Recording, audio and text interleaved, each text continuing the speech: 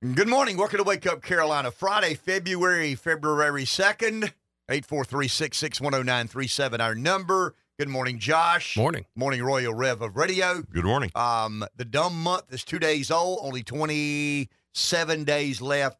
And the dumb month is even dumber because you'll have 20-degree days and you'll have 80-degree days in the dumb month. How can you have that extreme a weather change in one single short, not the same day every year, month? I mean, I'm not saying God had a bad day because God didn't create the calendar, right? I mean, the heavens and the earth, and the sunrise and the sunset. But man decided on January, February, March, April, May. Anyway, question of the morning. You ready? We spend a few moments every morning talking about sports. We ended our conversation yesterday morning about sports, trying to make a determination on what is the moment in time or the single event that transformed athletics into big business. We were talking specifically about college sports, talking about NIL and colleges and raking in revenue and not paying the employees. And I argued that if I didn't have to pay welders and truck drivers as a truck body manufacturing business, there's a good chance I could have been more successful and honored as Businessman of the Year 100 consecutive years. I'd have won more Businessman of the Year than Tom Brady won Super Bowls. There's a sports reach because I don't have to pay welders. I don't have to pay. I still got to buy my steel. I still got to turn the lights on to pay the power bill, but I don't have to pay welders and I don't have to pay truck drivers. I like my chances if I'm in the truck body business. Oh, sure makes not business a lot easier. So Bad Boy text us. I mean, Bad Boy does our sports show in the mornings from 7 until 10. 3 hours a morning. Starts an hour later, but is for the sports enthusiast. Our ESPN sister station has a local-oriented sports show. He texted me during the broadcast yesterday and said the day that CBS came up with March Madness, and I think Brent Musburger did that. I think Brent Musburger in one of the broadcasts of college basketball's NCAA tournament said it's the madness of March. It's March Madness. Some Cinderella upset, the 800-pound gorilla, and I'm talking about Coppin State and Kentucky. I would say Coppin State and South Carolina. That really happened. That's not a blue blood and a Cinderella. That would be a Cinderella and somebody maybe a notch above a Cinderella at that particular time. But it would be like the 16 seed beating the 1 seed, the 15 seed beating the 2 seed, Villanova beating Georgetown for the championship when Billy Packer famously said, you ready? With 9 minutes to go in the game, Billy Packer said, Villanova can't miss another shot and win this game. Villanova didn't miss another shot and won the game. I think they were 11 for 11 from the field down the stretch. And that would have been the Georgetown team with Patrick Ewing. John Thompson was the coach. But Bad Boy may be right. I mean, that may be the moment. But when Brent Musburger said it's the madness of March. You kind of create and enhance the frenzy of the public's interest. There's the marketing. Right. March Madness. And it became a billion-dollar behemoth. I mean, college football drives the train, but don't you joke around with March Madness. March Madness is a huge, huge deal in college athletics. And Rev made a point before we went on the air. I mean, when did NFL teams' declared value go from $55 million to $1.9 billion or $2.7 billion? I don't have any idea. I say the M's to the B's, the millions to the billions. Yeah, that's kind of the old NASCAR. Right. I mean, that's what they said about NASCAR. But the M's turned to B's. I mean, they turned to, feces. I mean, they didn't manage it well, is what I'll say here. So I don't know the moment or the event that sports and athletics turned into big business, but I do think Bad Boy's onto something. It was March Madness in college athletics that I remember going like, wow, this is a big deal. And the next thing you know, you read in the USA Today or the state newspaper or the Wall Street Journal that the NCAA has signed a contract with CBS Sports for, $650 million to broadcast March Madness. And then it's over $1 billion. Josh, you're not a sports enthusiast. Of the 10 highest paid athletes in the world, what sport? Now I said the world. What sport would you say the majority are from? In the world, I'd say soccer. Okay, you're right. Guess who else is heavily represented? This is kind of, I would guess soccer. I get that. Messi and Ronaldo and, Pele back in the day. So I understand the world's popularity with what they call football, soccer. The sport that surprises me is Formula One racing. There's never a year that the top 10 highest paid athletes in the world, and I'm calling drivers athletes, I've never seen the Forbes magazine 10, highest paid athletes not include at least one Formula One driver. Normally 2 Formula One drivers. It's normally 4 soccer players, a couple of Formula One drivers, a Tiger Woods, an NFL player, a LeBron James, or somebody like that. But it's always weird to me to see Michael Schumacher or somebody like that, Ayrton Senna. Somebody like, who is Ayrton Senna? There's nobody named Ayrton Senna. That's a weird Ayrton Senna. Michael Schumacher. Because somebody corrected me one time. I said, Michael Schumacher. No, Michael Schumacher. Well, it's Michael in Pamplico. It may be Michael where he comes from, but it's Michael Schumacher. But he drives for Team Ferrari or he drives for Team Mercedes. You're talking about cult celebrities. You're right, Josh. Soccer in some places around the world. But if you drive for Team Ferrari and you're Italian and you're in the Italian Grand Prix, that's a big deal. That's a much bigger deal than Gamecock Walk or, running down the hill. I know we like to think that it doesn't get any bigger than this. When they play 2001 and when they run down the hill, it doesn't get any bigger. Well, in our neck of the woods, it doesn't. Yeah, but don't get too full of yourself. Too full of you. There you go. You go to the Italian Grand Prix and watch one of the Ferrari drivers. It's like the Beatles met Elvis. And same thing with some of the soccer players, Ronaldo and Messi. But in the good old U.S. of A., I would imagine March Madness would have been one of the, one of the points in time when we became, the realization of, wow, we can make a lot of money doing this. There's a way to, that magic box that now, it used to sit on furniture, or really and truly sat on the floor for a long time, and it weighed 6,000 pounds. And then we came up with a little smaller version, sat on a nightstand or an end table or something or other. TV stands back in the day. Remember those, Rev? The old TV stand that you bought. You didn't buy it online. You went to Sears or Penny's and you bought the old TV stand. And then next thing you know, it's hanging on the wall. Next thing you know, it's about an inch thick and weighs 12 pounds, and you use it up and throw it away. Now back in the day, how would it be, say in your house, would somebody change the channel on the TV? Let's say that you had a huge selection of maybe 3 channels to choose from. We didn't have that. Yeah. Now, Josh, I'm teaching you something here about history. We didn't have that. And this is true. Is that analog TV? Yeah, analog broadcast TV. Yeah, that's what I thought. Yeah, pre-cable. Yeah. Okay, so how did we change the channel? We didn't need to change the channel for most of my youth. There was one channel. We couldn't get that. We didn't have Channel 15, really? WPDE. No. Okay. The PDE came along when I was in high school. We couldn't get WIS out of Columbia. So it was 13 or bust. It was WBTW. It was that or nothing. And Gunsmoke came on. All of the Family came on. Now, when we finally did get one of these rotating antennas, the 3-legged kind of a tripod. Yeah. And it's got and on the roof of the house. We knew we'd arrived when we had my mom had a car, my dad had a truck. And he shows up one day with a trailer. And there's this little concrete slab poured out behind the house. And my dad was a do-it-yourselfer. So it had these 3, prongs coming out of the ground with bolt holes and whatnot. Next thing I know, 2 guys that built truck beds for him show up on Saturday morning, and they build a tower.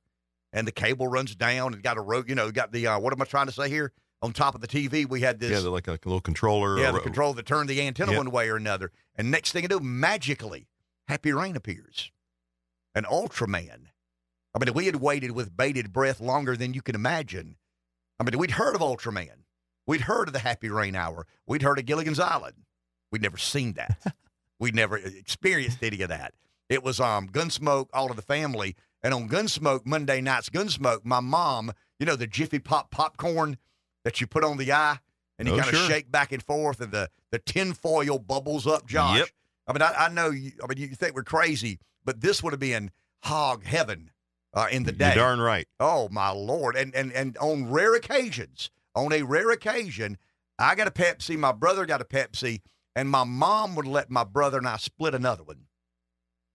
That would have been like, wow.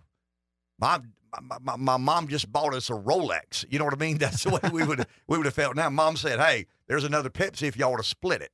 And we'd look at one another like, is she drinking? Mom doesn't drink. What's up with this? I mean, it's always one for me, one for him. You know, we split everything down the middle. Every now and then, my mom would let my brother and I not only eat an ice cream sandwich, but we could split a third.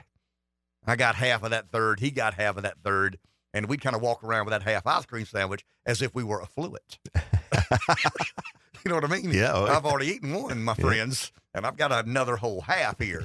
I've already drank a Pepsi now. I've got another half Pepsi here. The simple things. Oh, I tell you. But no, we didn't have. We got WPDE. Well, I mean, it was WBTW or nothing. And then Dad put up the antenna, and we got WIS. And there was a Channel 5 out of Charleston. Yep. And the Happy Rain Hour. We would be playing baseball.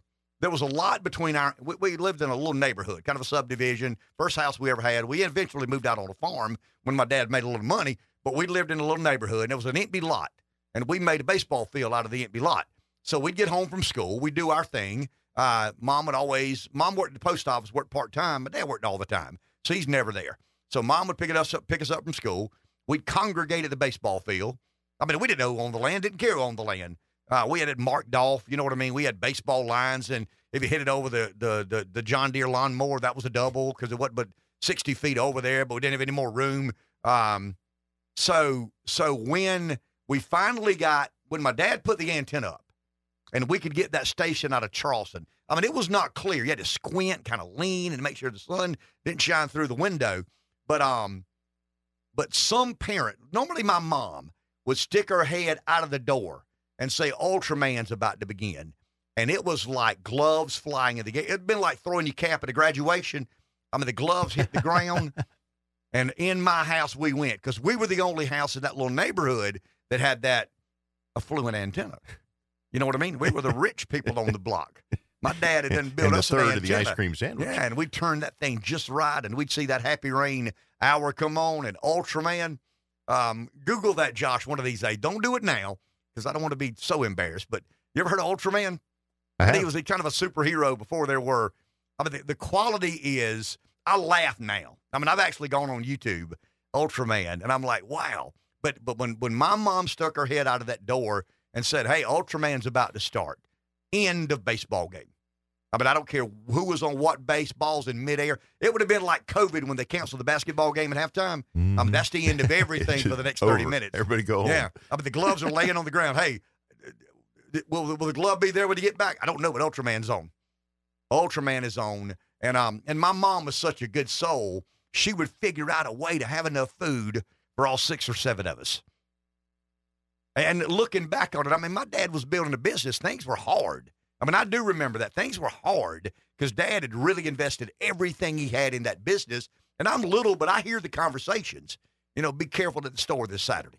You know, buying groceries. Be careful when you buy groceries this Saturday. But if me and my buddies went to that house, Mom, some way, somehow, had M&Ms or peanuts or crackers or something. And we sat on that floor and we watched Ultraman for 30 minutes.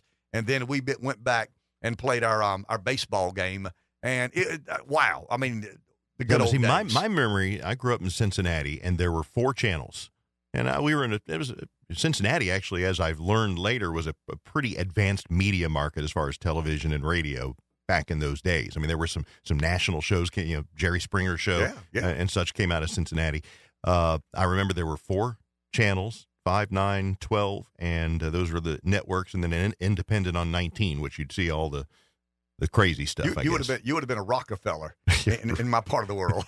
But Josh, to the point, when you wanted to change channels on the TV, you actually had to stand up from your recliner, your couch, wherever you were on the floor, and walk across the room and actually change the dial on the front of the television. There was no remote control. And then you would tweak, in our case, you knew that the antenna went to this direction if you're watching this channel, this direction, and you'd tweak it in so you'd get the clearest picture. But speaking of Ultraman, don't you think we are the luckiest generation because of Saturday morning cartoons? Oh, yeah. I mean, no doubt about it. I mean, that was appointment watching, you know, that Saturday morning on one of those broadcast channels, whichever it was, and the Hanna-Barbera cartoons. Oh, man. I believe the luxury we had and the lesson that we could teach Josh's generation, because you've done a lousy job, and I've done a lousy job. My parents knew when to say yes and when to say no. And it didn't bother them to say no. I mean, we have this complex as parents today that we feel like we're neglecting our kids if we tell them no. No, you can't do this. No, you can't have that. No, you can't go here. I was told no about as much as I was told yes. And when I was told no, I found something else to do. When I was told yes, you and your brother can split that third Pepsi. Yes, I'm going to let you have that third ice cream. I mean, I just think we've done such a lousy job of telling our kids no. Such a lousy job of telling our kids you can't have everything you want when you want, and the world doesn't revolve around you and your desires. We've just done a lousy job of that. Every kid believes they're the center of the universe. None are. They weren't born, innately you're born believing, there's this selfish makeup we all have, but as parents, we poured jet fuel on that fire. Take a break, back in a few. We had a pretty philosophical debate yesterday about solution, enabling. I used the situation of the General Assembly, and the delegation will be here this morning, 1, 2, or 3. And I want to get clarity on exactly what the Democrats are talking about. I mean, I've read Twitter, and I've heard what Todd Rutherford said. I've heard some of the other Democrats. We got to feed our children, and it kind of led down a philosophical debate that we have with ourselves. And some of you chimed in about government being a solution or government being an enabler, and the mindset of a liberal. And then once again, we're talking about events and experiences. Reb made a very valid point during the break. My mom didn't say, hey, government, I don't have enough money to have food ready for 7 kids when Ultraman comes on. My mom figured it out. I mean, we were certainly not affluent, certainly not wealthy. Everything was a struggle early in my childhood when Dad was trying to build a business. Now, I knew as I got into high school that we were doing better than most. I mean, Daddy had worked real hard. And I remember one day, wow, okay. I mean, we're living a little bit different than we never lived big. I mean, I want to say they never lived a big life, but it was a struggle. And I remember as a young kid, Dad warning Mom. I mean, I just be careful. Just be real careful. These things may happen. This may not happen. But my mom didn't say it's unfair for me not to have the money or not to have the food ready for these 7 kids that want to come into my home, stop playing baseball for 30 minutes and watch Ultraman. That's kind of the enabler that I think government has become. The mindset of a liberal is government is part of the solution. The mindset of a conservative is that it's not a solution. You're enabling people to look to government for more and more and more and more. And we had this internal debate with ourselves about why someone would be a liberal. Why would you be a Democrat today? You're watching Biden. I don't know if you saw this yesterday. They were talking about Biden refers to Trump in a very impolite way behind closed doors. Calls him a blah, blah, blah. You know what I mean? I'll just leave it. The real profane. Very profane. He's a dumb blank. People with dementia, their language gets pretty profane at times. I'm thinking about 2 or 3 people or families that I've known that have dealt with people who have late life dementia, and their language just gets real salty. I got no idea why that's the case. I'm not saying every person with dementia starts cussing like a sailor, but they seem to.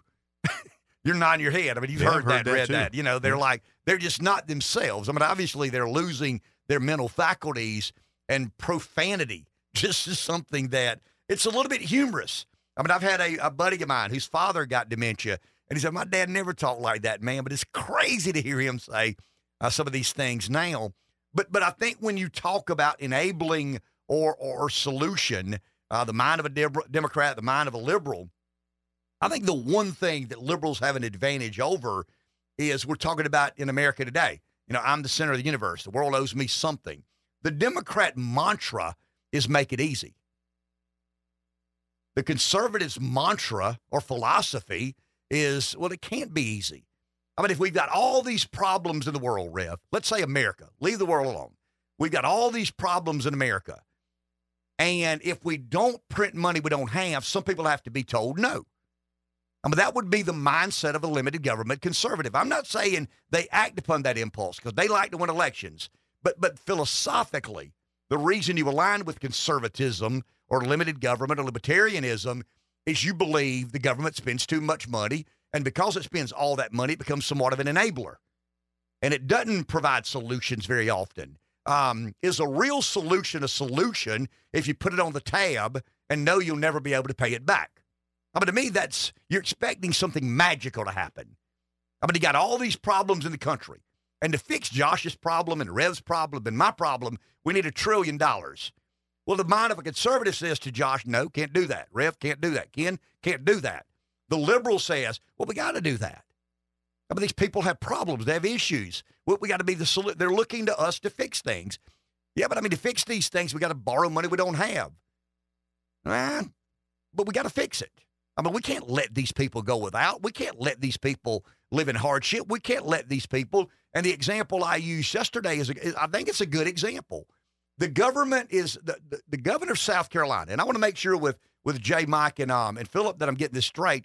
But the governor's refusing to participate in a program. It's a bigger program, but part of the program includes school nutrition, breakfast for kids. And the Democrats are saying that McMaster won't take the money, and he's allowing our children. I mean, we must feed our children. Well, I mean, we must feed our children is collective in nature. But there's nothing individual about that. There's nothing reflecting of liberty in that. We must feed our children. You know what, Rev? You must feed your child. You know what, Ken? You must feed your child. So the government creates a program on one side that says to females having kids, if you have that kid and get married, here's the deal. If you have that kid and don't get married, here's the deal. So we financially incentivize kids to have kids that can't afford to have that kid. And on the other side, the government says, well, forget that program or that incentivized model we use on the other side. There's no denying that.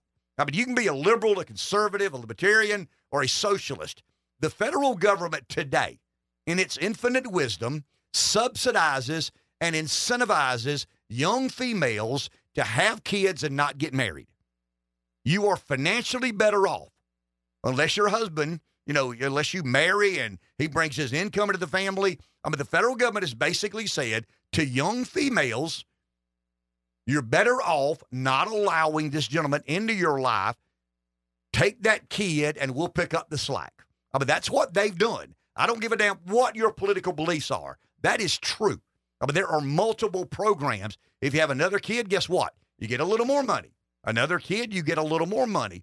So the female who really and truly has no business having a kid has been incentivized to have that kid, has even further been incentivized to not allow old Bo into her life. So she sends that kid to school hungry, expecting the government. That's the enabling force of government. There's nothing solution-based about that. The government created the problem on one side by allowing the female to understand with clarity that if I have this kid, I get money. If another kid, I get more money. Another kid, I get more money. I mean, that's not conservative liberal. That's the truth. I mean, there's no denying that that's a reality. So she gets X number of benefit for having X number of children. She sends that kid to school. A teacher or administrator say, this kid's hungry. I mean, this kid hadn't been fed. This kid's not ready to learn. So you don't go to the mom and say, hey, you're getting money from the government to feed your kids. Why aren't you feeding your kids? No, in our everybody has to have it easy world, we say to the government, well, we need more money to feed these kids once they get to school. That is not a solution.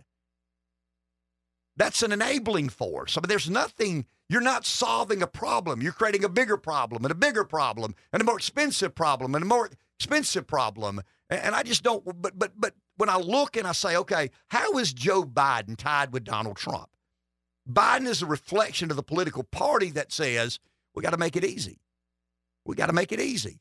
And people in general like to be told yes instead of being told no. Take a break. Back in a few. 843-6610937 is our number. Takes Mondays to make Fridays. Let's go to the phone. Someone's there. Michael in Johnsonville. Good morning. You're on the air.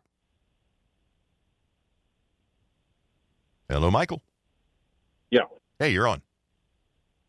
Hey, and this is you kind of early.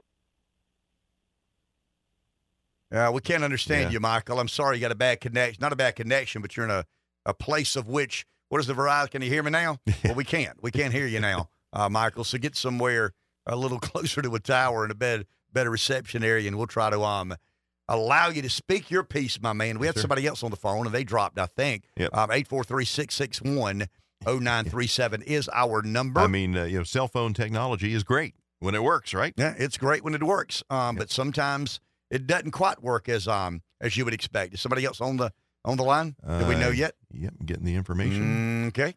This is William. Hey, William. How y'all doing, Dave, Ken? Hey, William. You know, I caught the last part of y'all show yesterday about people on disability and stuff like that.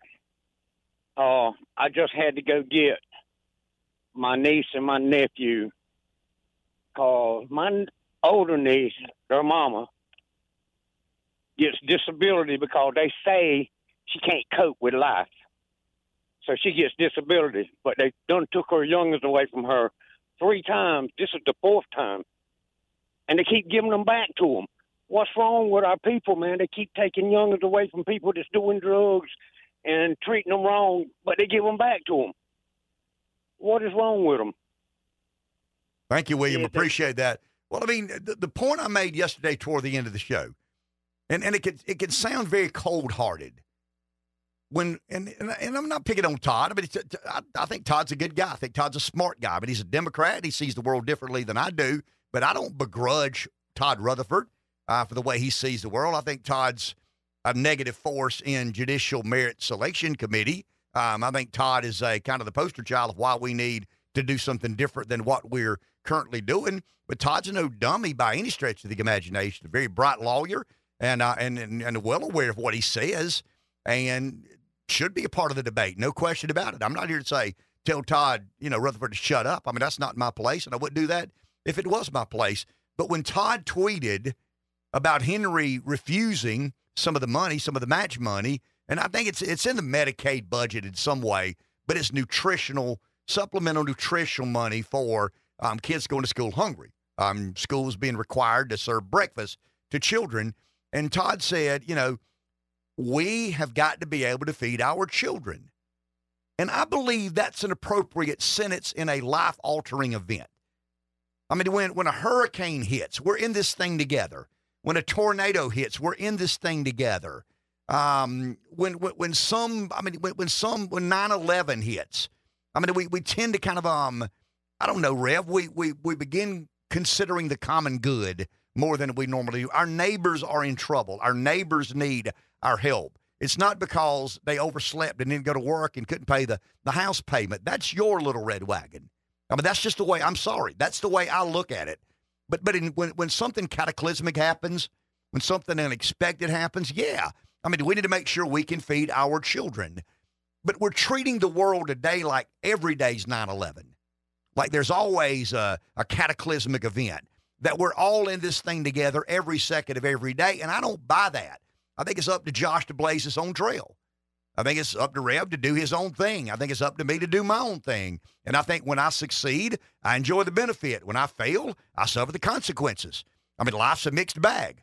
Josh and I were talking about a particular situation in his life this morning that has worked out. I mean, it sucked for a little while, but now it's a lot better. And that's the journey. I mean, that's the good and the bad of life. And I think I'm not a counselor by any stretch of the imagination, but I think when Todd, as a Democrat, says we got to be able to feed our children, he's looking at that as kind of a daily occurrence. And I don't. I think we have to pull together, and we must look after one another, especially when something unexpected happens. I mean, we rally around people we care about. We rally around people that we believe need help. But in the day-to-day grind of life, you got to make your own way. And I got to make my own way, and Rev's got to make his own way. And I think Democrats look at government as when Josh can't make his own way, when our callers can't make their own way, then government's got to solve that problem.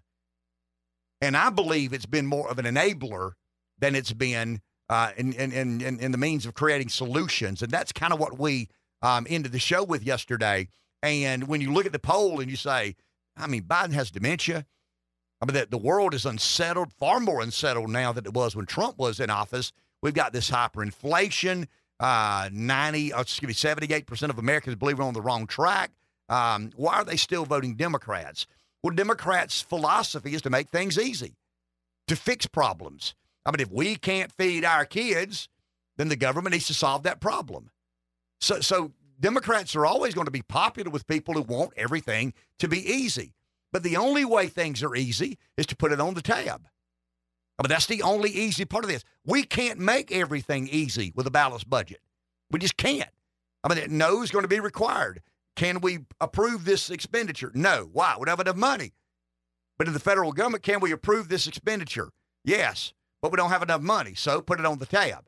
That's why Democrats remain relevant. That's why they remain popular. They like to tell you yes and make it easy, and the average American likes to be told yes and likes to have it be made easy. Let's go to the phone. Damon in Darlington. Hi, you're on. Good morning, fellas. Enjoy your show. Long-time listener, first-time calling. Mr. Ard, you absolutely nailed it. We're feeding these children. We're raising them from the cradle to the grave, and that's just part of it. We've got medical expenses. We've got, you know the deal. All it is for another vote. And I'm sorry, but that's the truth, and we appreciate what you guys do. Thank you. Appreciate that. And as long as Democrats are able to say yes and put it on the tab, they're going to get a lot of votes. It's hard to beat Santa Claus. What do we say about Republicans? Conservative Republicans know that Social Security and Medicare have to be dealt with. They know that. I mean, there's not a single soul in Washington that can't do math to some degree. I'm not saying they're rocket scientists, but for the most part, they can do math.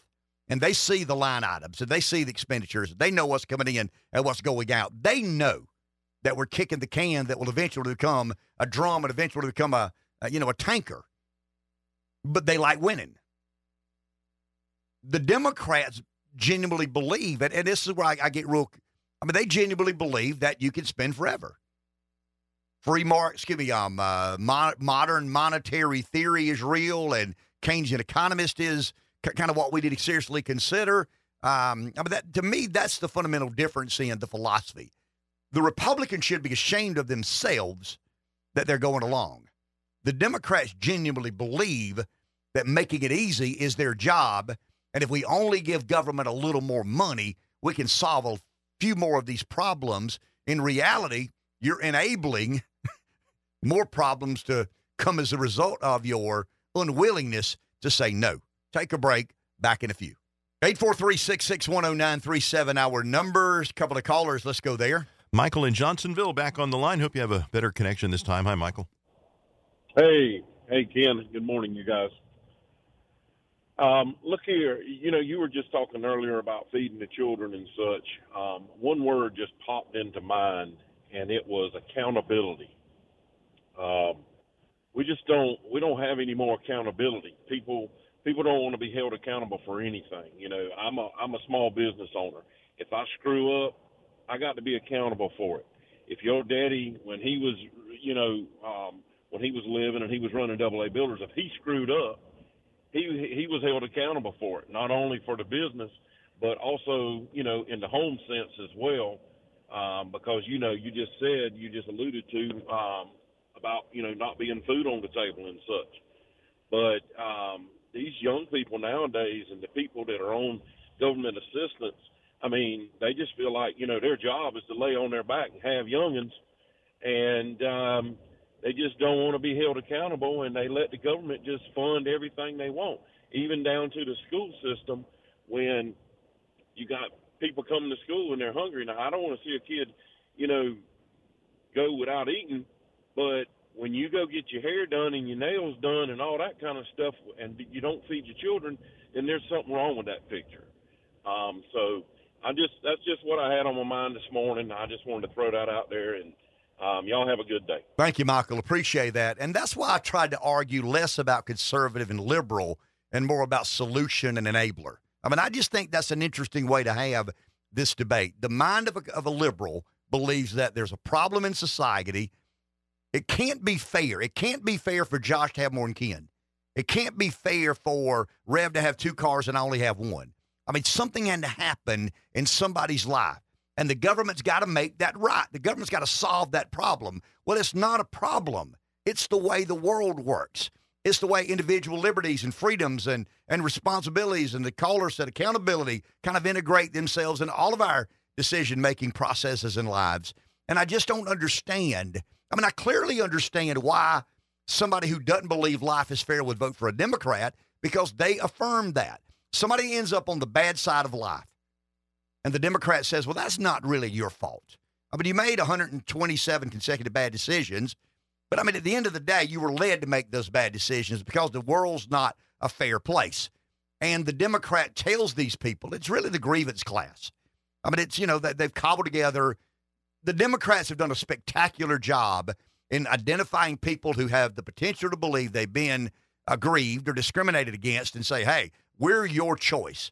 I mean, you know how this other party is. They believe in life, liberty, and the pursuit of happiness. They believe that everybody gets a fair shake. They believe that you chart your own course and blaze your own trail. We believe that life's not fair. We believe that people take advantage of other people, and we believe that government needs to be weaponized to make sure it takes from those that have, gives to those who have not, punishes those who find productivity in their lives, and reward those who are unproductive. And so when you say, and all of this came from someone asking me a week or so ago, how can Joe Biden have the support of 44% of Americans? And I said, well, I mean, half of Americans want it to be made easy. They don't ever want to be told no. They want to, every day needs to be the 4th of July. They deserve that. Why? Because they've been discriminated against. Somebody took advantage of these people at some point in time in their lives. And I just think there's a message there to a lot of Americans about the government not being a problem solver, but rather an enabler that creates bigger and bigger and bigger problems. We'll take a break. We'll be back in just a few minutes. 843-661-0937 takes Mondays to make Fridays. I'm going to get to this in just a second. Before we do, go to Ryan Schmelz. Want to be respectful of his time. He's in our nation's capital. Ryan, good morning. How are you? I'm doing good. Happy Friday. Yeah, same to you, sir. So Fox News has released some polling on these state surveys of the 2024 presidential election. What can you tell us about some of these surveys, Ryan? Well, it looks like from the surveys we have, which looked at Georgia and Wisconsin, former President Trump has a commanding lead now over President Biden in that state. And in Wisconsin, they're in a dead heat, tied at 47-47. Do we make, I mean, obviously the national poll makes the news, but Ryan, these polls are who will decide. I mean, these states will decide the next president of the United States. You probably don't know the answer to this, but I'm asking anyway. How often will Fox track these states? I mean, that's going to be critically important as we move into summer and fall. Right. No, I don't know the specifics on how often we will do this, but we do it pretty frequently. So I would expect this to continue as we get closer to Election Day. And we have a really strong polling division here, and it's gotten a lot of great reviews from outside sources too. So, I would expect this just to be the first of many in the coming months. Well explained. Ron, thank you for your time, sir. Have a great weekend. You too. Thank you. It really doesn't matter about the national polling. Do we have a call? Let's go there. I want to get to Trump here in just a second, but let's go to the caller. Breeze, good morning. Kid, it's bread and circuses. But here's the deal. The liberal mind is usually acting out of kindness. The elite leftist globalist is evil. And if you think about what we're talking about, it is evil. So if they start controlling whether or not your child gets food, if they control whether, and here's the next question, what are they putting in the food that they're giving your child for free? And this goes even deeper to all of this stuff. I'll give you an example. Right when the vaccine came out, my little boy was probably about 11 years old or 12, something like whatever that time was, and he wanted to go to a Buffalo Bills game and was willing to get the vaccine because he couldn't go to the game unless he got the vaccine. So you can go to the circus, son, but only if you get the government vaccine. And he was willing to take that health risk. He goes, "Oh, I'll be all right, Dad. It won't kill me down the line." I said, "Well, son, it's killing you." He goes, "Are you sure?" And finally, I talked him out of it.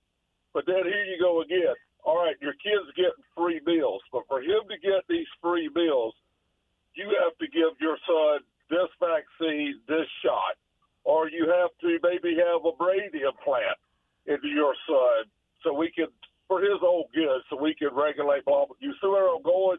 And then you look at the evil of it. Okay, well, I need free housing. Well, BlackRock and Vanguard and all those other wonderful, kind, compassionate companies are buying up right now as we speak every home they can buy in America. And there's some projections out there that it won't be long before they may own as much as 60% of the single-family homes. So then your kids and my kids won't even be able to buy a home unless let's say, acquiesce and totally submit to the cathedral and be their willing slaves. So what they're doing is they're trying to make you think that they're being compassionate by feeding these poor kids. No, they aren't. They are being evil as satanic, and it's demonic, and it is the dark side. They're trying to control all of us, and if they can control what you eat, how you eat, what you eat, where you live, whether you have heating, whether you have air, you go to our schools, you have to comply with A, B, C, D, E, and they are enslaving everybody, and the citizens of America need to wake up to this. You think you're doing good, liberal, but the leftist elitist is playing you like a tuning fork. Amen. Thank you, Breeze. Appreciate that. The most interesting point Breeze made, because he makes a lot, but the most interesting point he made to me, because I thought about this yesterday, I'm talking about the mind of a liberal. I'm not talking about the mind of a power-hungry leftist authoritarian. I mean, I'm not talking about Davos, the kind, gentle, conscious believer in big government, the liberal, in the traditional sense, is probably not at Davos. I mean, I've got a few people in my world that I put in that category. I mean, they're dear friends of mine, and God bless them. I mean, they genuinely believe that something has to be done about this inequity. Something has to be done about this unfairness. And they're not out for power. They're not out for influence. They're not out for fame or fortune. They genuinely have a kind of a predisposition of, hey, man, there are these people, and these people need help. And the only apparatus I know that can provide sufficient help is the government. I mean, they're genuinely believing that government needs to do whatever it can to put these people back on its feet. That's not Davos.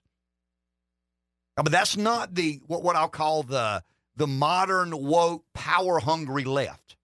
Leftist in general. I mean, that's about power. That's about authority. That's about control. So please don't misunderstand, because I'm thinking about two people in particular.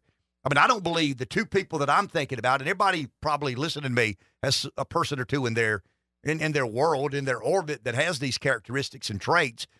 But the person I'm talking about genuinely, sincerely believes that certain people get left behind that shouldn't get left behind, and government is the vessel of which we can right that wrong. Genuinely, sincerely, in an altruistic and sincere and humanitarian way, believe that that's the case. We'd call them bleeding heart liberals. I mean, we would be, you know how that conservatives are, man. They don't want to help people. They want, they believe in these free markets. They believe in personal responsibility, but they don't hate us. I mean, I don't think the traditional conservative and the bleeding heart liberal hate one another. I mean, I think they have these vehement disagreements, and I think they're passionate about what they believe. I'm tired of the government doing all these things, but the government has to do all these things. But I'm tired of the damn government doing all these things, but the government kind of has to do all of these things, Ken. Well, you don't understand me. No, you don't understand me. But that's not Davos, guys. I mean, that's not who's driving the train for the American political left.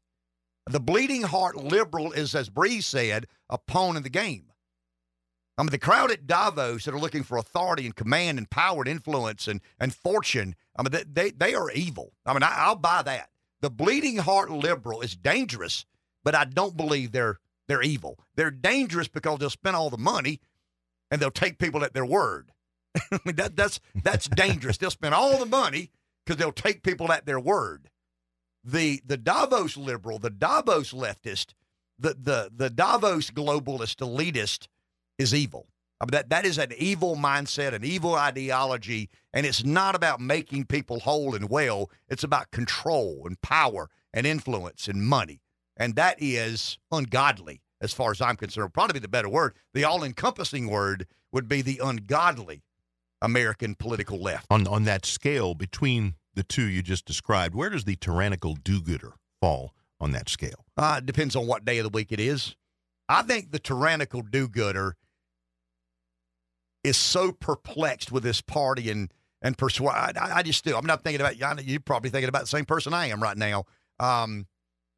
They want to command the government to do X, Y, or Z, but they sincerely believe they're doing it for the right reason.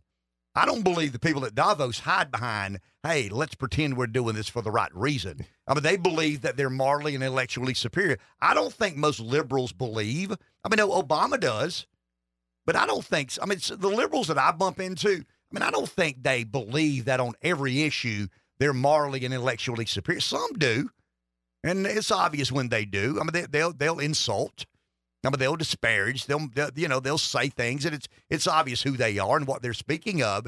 But I'll call it a good. No, I shouldn't say this because it'll probably hurt me with our audience. But we just got ratings, and it's kind of like elections. You'll have time enough to forgive us. There's a difference in the Southern and Northern liberal. There's a big difference in the Southern and the Northern liberal. I don't know why. I mean, I've never lived up north. I don't know what's different about living up north. But there is, I mean, I'm not ever insulted. And Breeze knows who I'm talking about. I have a Southern liberal friend. He has a Southern liberal friend. Breeze grew up with this guy. I've gotten to know him real well in politics. He's not an insulting person. He's a liberal. He's a true believer. But I've never felt insulted about things he says to me. If I bumped into a liberal from New York or Massachusetts, it doesn't take me long to get insulted. Now, maybe they're as insulted as I am, but there's an edginess about that Northern liberalism and a little bit of humility about that Southern. And I'm not saying one's better than the other. It's just a different attitude that each have. Let's go to the phone. Sam in Cross Hill, good morning. Good morning, fellas.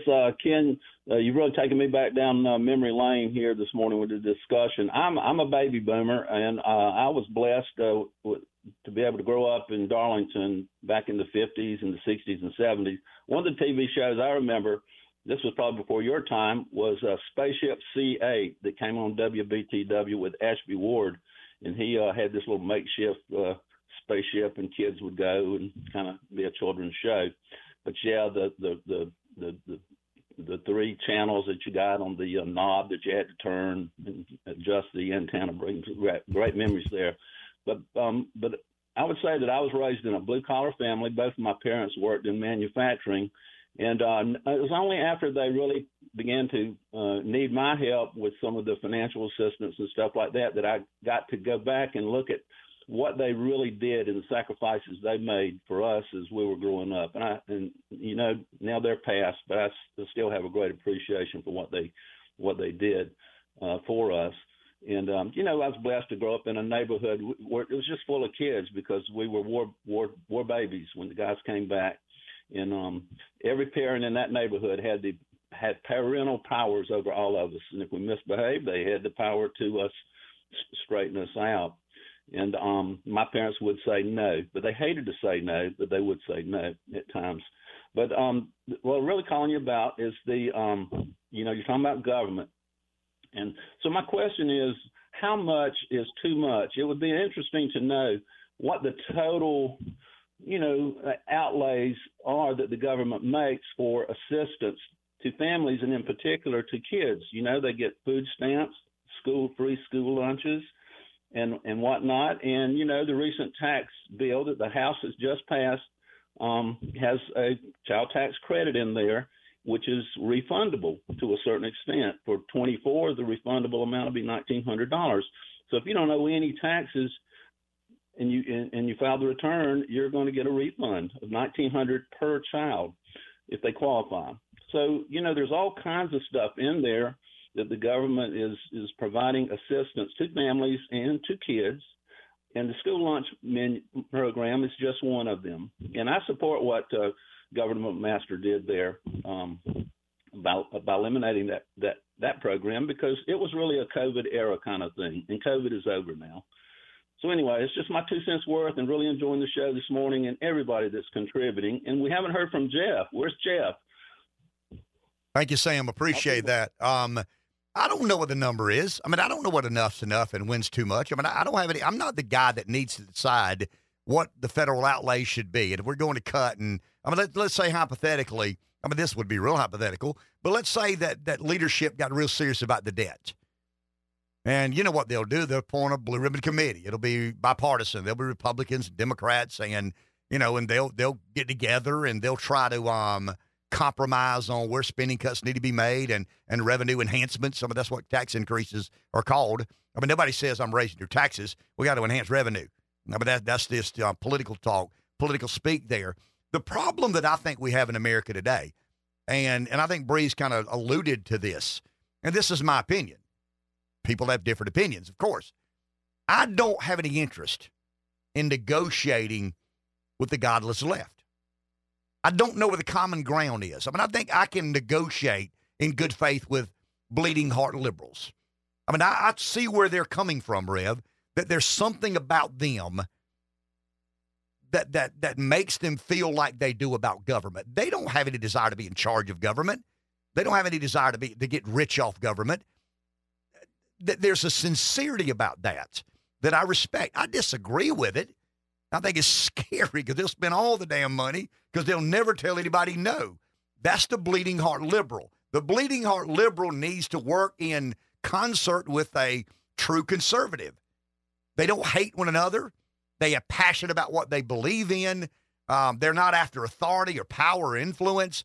But I have so I am more than willing to get in a room and negotiate with bleeding heart liberals about what government should or should not do. But I have no interest in negotiating with godless leftists. I just don't, because I think everything about their agenda, it's not about hungry children. It's not about parents having kids. It's not about $1 trillion we don't have. It's about more power, more influence, and more money. I mean, that's what they're motivated by. When we get together in Davos, when they get together in Davos, it's not necessarily bleeding heart liberals. They need a few bleeding heart liberals to be the front man of the band, so you can't see how dirty and nasty the authoritarians really are, the control freaks really are, the warmongers really are, the ones that are seeking the next war to fund the military-industrial complex really are. So my problem is not with the bleeding heart liberal. I think I understand them. My problem is the godless leftist who all they want is more and more power, more and more influence, and more money, and they would not care if we left your grandchildren with $500 trillion in debt as long as they get more than their fair share. Take a break. Back in a few. 843-661-0937 is our number. Josh taking us back in time with the bumper music. I like it. Let's go to the phone. Here is Boudreaux in Orangeburg listening to WTQS. Good morning. Good morning. My call's not about feeding the kids, but it is about the mind of a Democrat, or I guess I'd say a mind of a leftist. You guys have a PSA that plays a couple times every morning about gun safety. And in the PSA, I'm sure you guys are having coffee and chilling. You're not listening to this stuff. But in the PSA, the man is talking real somber. He says, I think her name's Heather, his wife. I guess Heather and I got in a bad argument. I was really down. I had a gun in my house. Heather, or whatever her name was, taught me that I had plenty to live for, blah, blah, blah. He was going to commit suicide, okay? He says, now I have my gun and my ammo locked away separately and all that. And then the voiceover comes in and talks about gun suicide and so forth. A leftist will listen to that commercial and say, well, that makes sense. He should keep his gun and his ammo separate to avoid suicide. Well, that only makes sense if I bought the gun in order to facilitate suicide in the event that I decided I wanted to kill myself. because that ain't why I got my gun. I got my gun in case somebody breaks in my house, see. And at that point in time, I don't have time to go to this lock and get the gun and this lock to get the ammunition and load the old boy up, you see. But the leftist, the liberal, hears that concept, and they say, that really makes it. It's safe to do that. Well, it's not safe if you have a home. And listen, if you hear your Uncle Boudreaux killed himself, investigate, okay? Because I think too highly of my mama's baby boy to do him any harm. So suicide ain't going to happen. But somebody could likely break in my house, which is the reason I got the gun. But that's just an example of the difference, because a leftist hears that commercial and says, that is a good idea. If I wanted to kill myself, I need to take time to get the gun and get the ammunition and put it together. By then, I would have decided maybe I don't want to kill myself. Well, that guy breaking in your house ain't going to give you time to do all that, see? So it's, again, not about feeding kids, but it is about the mind of a liberal. They just think different. And I think it was Ann Coulter wrote that book, How to Talk to a Liberal If You Must. And I haven't read it, but a friend of mine did, and he said she needs to rewrite that book because liberals ain't the same now as they was when she wrote that book. Yeah, thank you, Boudreaux. Appreciate it. And we've always had a debate between liberal and conservative. I mean, that's been historic. That's been an essential part of the American way. But it's different today. I mean, it's genuinely different today. And maybe we on the right aren't doing a good enough job distinguishing the bleeding heart liberal. And I think you understand what I say when I say that. I mean, I think Boudreaux did a good job of explaining the mind of a bleeding heart liberal. But a leftist, a power-hungry leftist, is uniquely different than a bleeding heart liberal. I had it explained to me one day. Back in the Gilded Age, there were these real affluent that gathered in certain places, in certain enclaves of society, and they lived the affluent lifestyle. And beggars knew that. I mean, it's a little bit like when they ask, why do you rob the bank? Because that's where the money is. So the beggars would show up at these kind of on the streets near where these affluent people gathered, and the affluent people had all the money, and the beggars would, if I'm begging, I'd rather beg people that have a lot of money than beg people who are as broke as I am. But word got out amongst the beggars that the affluent were trying to determine if you're more disabled, if you appear to be more disabled or deformed, deformities would have been a big word back then. If you're more deformed than the other beggars, you get more money. But the affluent were giving away some of their money because they could, and I guess it's some kind of a spiritual nourishment we all need. So I'm wealthy, you're not. I don't know that I deserve all my wealth. I see that you're in a bad place, so here's $1. Well, once the beggars figured out that the affluent were, being charitable based on how severe your deformity was, they began to take tourniquets and put on fingers and cut the blood flow off, and the finger would fall off. And it'd get them a better standing with the affluent in the Gilded Age than the other beggars. The mind of a liberal doesn't believe that person exists. They don't believe that someone would do that to not work, to not be productive, to take advantage of a system. I've always felt that. We conservatives are highly cynical and skeptical. Of course they'll do it. But they'll lose an index finger for an extra $100,000. But they'll put a tourniquet on a pinky. Who needs the pinky anyway? And you can show your hand, it's deformed, and the affluent say, okay, it looks to me like you need this money more than that guy because all of his digits are in place and he's good. The liberal doesn't believe that person exists. They think we're making that up. You and I know better. We know that people will game the system. We know that they'll play to whatever advantage they must. And if they're hell-bent on not working and being productive, they'll take a tourniquet, put on their finger, and a month later it falls off. They get a better standing in the beggar's line. That's kind of fundamentally. And we're talking about kind of psychology now. We're talking about the mind of a liberal, the mind of a conservative. But I want to be clear. I don't think a bleeding heart liberal goes to Davos. I think the crowd that goes to Davos are leftist seeking power, influence, and money. Congressman Russell Fry is with us, if I'm not mistaken. Good morning, Congressman. How are you? I'm doing very well, sir. Not going to Davos. Yeah, not going to Davos. Yeah, you nor I are going to Davos, I don't think. We wouldn't be real popular in Davos, being from Horry in Florence County, my good friend. But if we went to Davos, we could go across the southern border and nobody would check where we came from or where we're headed. There seems to be some movement, Congressman, to impeach Mayorkas. Is that just political talk, or is there genuinely a legal argument that Congress will make to impeach Mayorkas? I think there's a legal argument, right? So I'm going to put on my lawyer hat for a second. Impeachment, you go back and look at the Federalist Papers. I think it's Federalist 65, and they lay out kind of the case. And there are times in which, obviously, you can have a situation of bribery that's not present here, but you have a high crime, a misdemeanor, you have bribery, you have some breach of the public trust. And you go back into English common law, and what does that mean? And here, this isn't a political difference with what the Secretary of Homeland Security has not done, right? This isn't, we don't agree with this policy or we don't agree with that.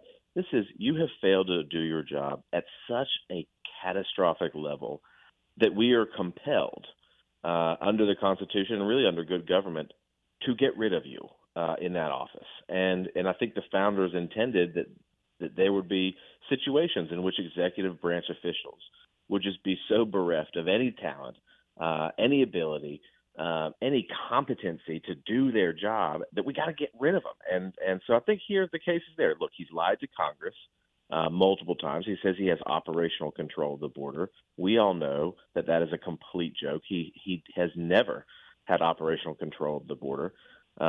He has refused to follow the law. They have made 52 executive actions to reverse Trump-era immigration policy that actually worked. And so in every which way, it's just time to go. I don't think removing him solves the whole problem, but I think it's a good start. Congressman, but you guys, I want to make it clear, because I think a lot of people, I read a lot about this. The Congress is not saying you don't have a right to be a liberal when it comes to border policy. You don't have a right to be an open borders advocate if you so choose, but your obligation is to the Constitution. And the Constitution charges you or holds you accountable to follow the laws of our country. Is that a fair interpretation? It's not that he's guilty of being a liberal. It's not that he's guilty of being an open border advocate. He's not following the Constitution. Yeah, or the law, or just really anything. You know, you look at Secretary Jay Johnson. He was the Homeland Security Secretary under Obama, right? Policy differences, for sure, from our side and theirs. But he always tried, and he said, if we get 1,000 migrants a day, it's at a crisis, right? Like, you take that threshold. I mean, this is a man who at least was trying to do his job. Mayorkas is at 10,000 a day. And, so we are well past crisis mode. And he comes before Congress, and you watch him, and he doesn't answer questions, and he kind of sneers. And the questions that he chooses to answer, he's lying through his teeth. And honestly, people are so fed up with it. We see it. I'm getting pictures from constituents in the community where they're seeing the influx of illegal immigration. They're watching in their community 300 Americans die every day from fentanyl poisoning. They're looking at 300 plus people who are on the terror watch list come through. They're just tired of it. And this guy refuses to, one, acknowledge the problem. But you got to acknowledge it in order to deal with it, and they just won't. So we're gonna try to start that process. Some things are bigger issues, and the media doesn't cover it as much. You're talking about human trafficking. I know that you've been someone paying close attention to the situation centering around human trafficking. Kind of tell us the sentiment of Congress relating to human trafficking. It's kind of one of those, Ken. It's kind of one of those rare bipartisan type of issues that people recognize that it exists, that it's an abhorrent practice, that there's no basis or room in our country, and that we've got to do everything we can to, one, prosecute the people who are doing it, and also help the victims on the back end. And in the State House, I've worked across the aisle. We had conservatives, we had liberals, we had moderates, and we're doing the same thing in Congress. You look at me and Ted Lieu, of all people. We agree on almost nothing. And here we are working on this human trafficking bill that prosecutors love because it helps them do their job. Victims' rights organizations love. Conservative organizations like CPAC have sponsored it. It kind of, politics makes strange bedfellows sometimes, but at least on this one issue, it seems to be kind of uniting both conservatives, moderates, and liberals. Russell, the most recent poll, the only poll I've seen out of South Carolina, not including Ron DeSantis, has President Trump at 58%, Nikki Haley at 30%, Governor Haley at 30%, at 2%. You've endorsed Donald Trump. You've helped Trump. You guys are kind of married to the hip when you ran for Congress. What do you make of that poll, and what do you think we'll see for the next several weeks as we lead up to the South Carolina primary? You know, Ken, you've done this before, and you've looked at the map and you delved into these things, and you kind of go, you know, if I were Trump, what am I thinking? If I were Nikki Haley, what am I thinking? And I think the question is, if I were Nikki, what am I thinking? I mean, every poll shows her getting trounced in her home state. I've said this before, and it's, you know, kind of a little quip, but this is a primary in name only. We're just waiting for the day to be here so that we know the inevitable, which is that Donald Trump's going to win South Carolina. He's going to win Nevada. He's going to win on Super Tuesday. He's going to be our nominee, and he's going to, I think, based on polling, win the White House, assuming we mobilize and get, you know, make sure that we get out and vote. I think that the Trump folks had you know, shared some information with me. If you took Nikki Haley's best percentage, New Hampshire, 43.2%, and you apply that to all the states, she only winds up, and that's her best state, New Hampshire. She only winds up with 12% of the available delegates to be the nominee.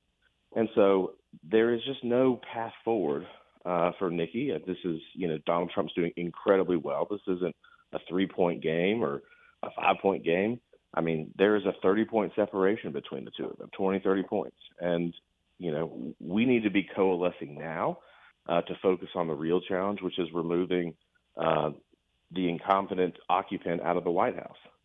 Russell, last question. Congressman Russell Fry with us on Friday, F-R-Y-D-A-Y. What do you say to the Never Trump Republican? I mean, what is your elevator speech to someone who says, under no circumstance ever will I vote for Donald Trump if he's the Republican nominee? Look, I mean, I would just say this. Look at the record. Look at the policy record. You know, you might not like his – and most people, when they're Never Trumpers, they never talk about the policy. They just don't like his tweets. But you remember pretty vividly 3 years ago and how things were, and that gas prices were low and that we were never safer. The border was secure. Interest, you could afford to buy interest, you know, or house because interest rates were so low. You know, if you don't like his chaotic attitude, well, maybe that lent him some success, which Ken, you and I agree on this, that chaos a little bit sometimes gave him an edge, gave him an advantage. Remember that. You know, you might not like that he's combative. It might not be your personal style. It's his style. And if Melania is not changing him, no one will. And so he's going to continue to do that. He's going to continue to fight for the American people. And that's why I think the working class really gravitate to him, because he's the first one that actually speaks the language. And not only does he speak it, he backs it up. And so, look, we are in a disaster of a mess right now with this president. Do we want to continue that for another 4 years under the failed leadership of Joe Biden, or do we want to start to right the ship?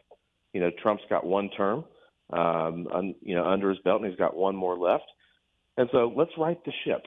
Let's set these policies, reverse the Biden policies, and let's get back to doing what America does best, which is pulling ourselves up by our bootstraps and getting the dang job done. Well said. Thank you, Congressman. Appreciate your time. Have a great day, great weekend, and we'll talk again in a couple of weeks. Thank you, Ken.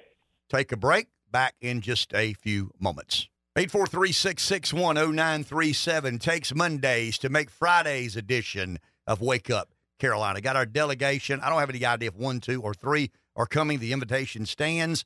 They normally communicate if they're not coming. I've not heard from anybody, so we shall see. And they're in session. So it's more interesting when they're in session. You guys can call in and ask about specific bills or issues or whatever it is they dealt with this week in Columbia. It's election year we're talking about, and we talked to the congressman about, you know, President Trump. We're hearing polls left and right, but you mentioned earlier this week about Trump's team, because you can see a difference in this campaign versus 2020 and 2016. There's not a lot of freeloading. There's not a lot of infighting. There's not a lot of leaks. I went back and looked. In 2020, you had Ivanka Trump. You had Don Jr. You had Mark Meadows. You had Kellyanne Conway. You had Jared Kushner. You had Ronna McDaniel. You had Brad Parscale. Who's running the campaign? I mean, we knew Trump was running the campaign, but Trump's the candidate. Who's doing all the other work necessary to build a machine that successfully wins elections? None of those folks know how to do that. I mean, they're to me, I'm sorry, guys, they were a little bit hanger-ons. I mean, they were. I mean, they were all reputable in their own disciplines, but very few had ever, none. I mean, Kellyanne Conway is an operative, but she's not a strategist. Brad Parscale came from Google. I mean, he was a kind of a digital guy, but he was not intensely involved in politics.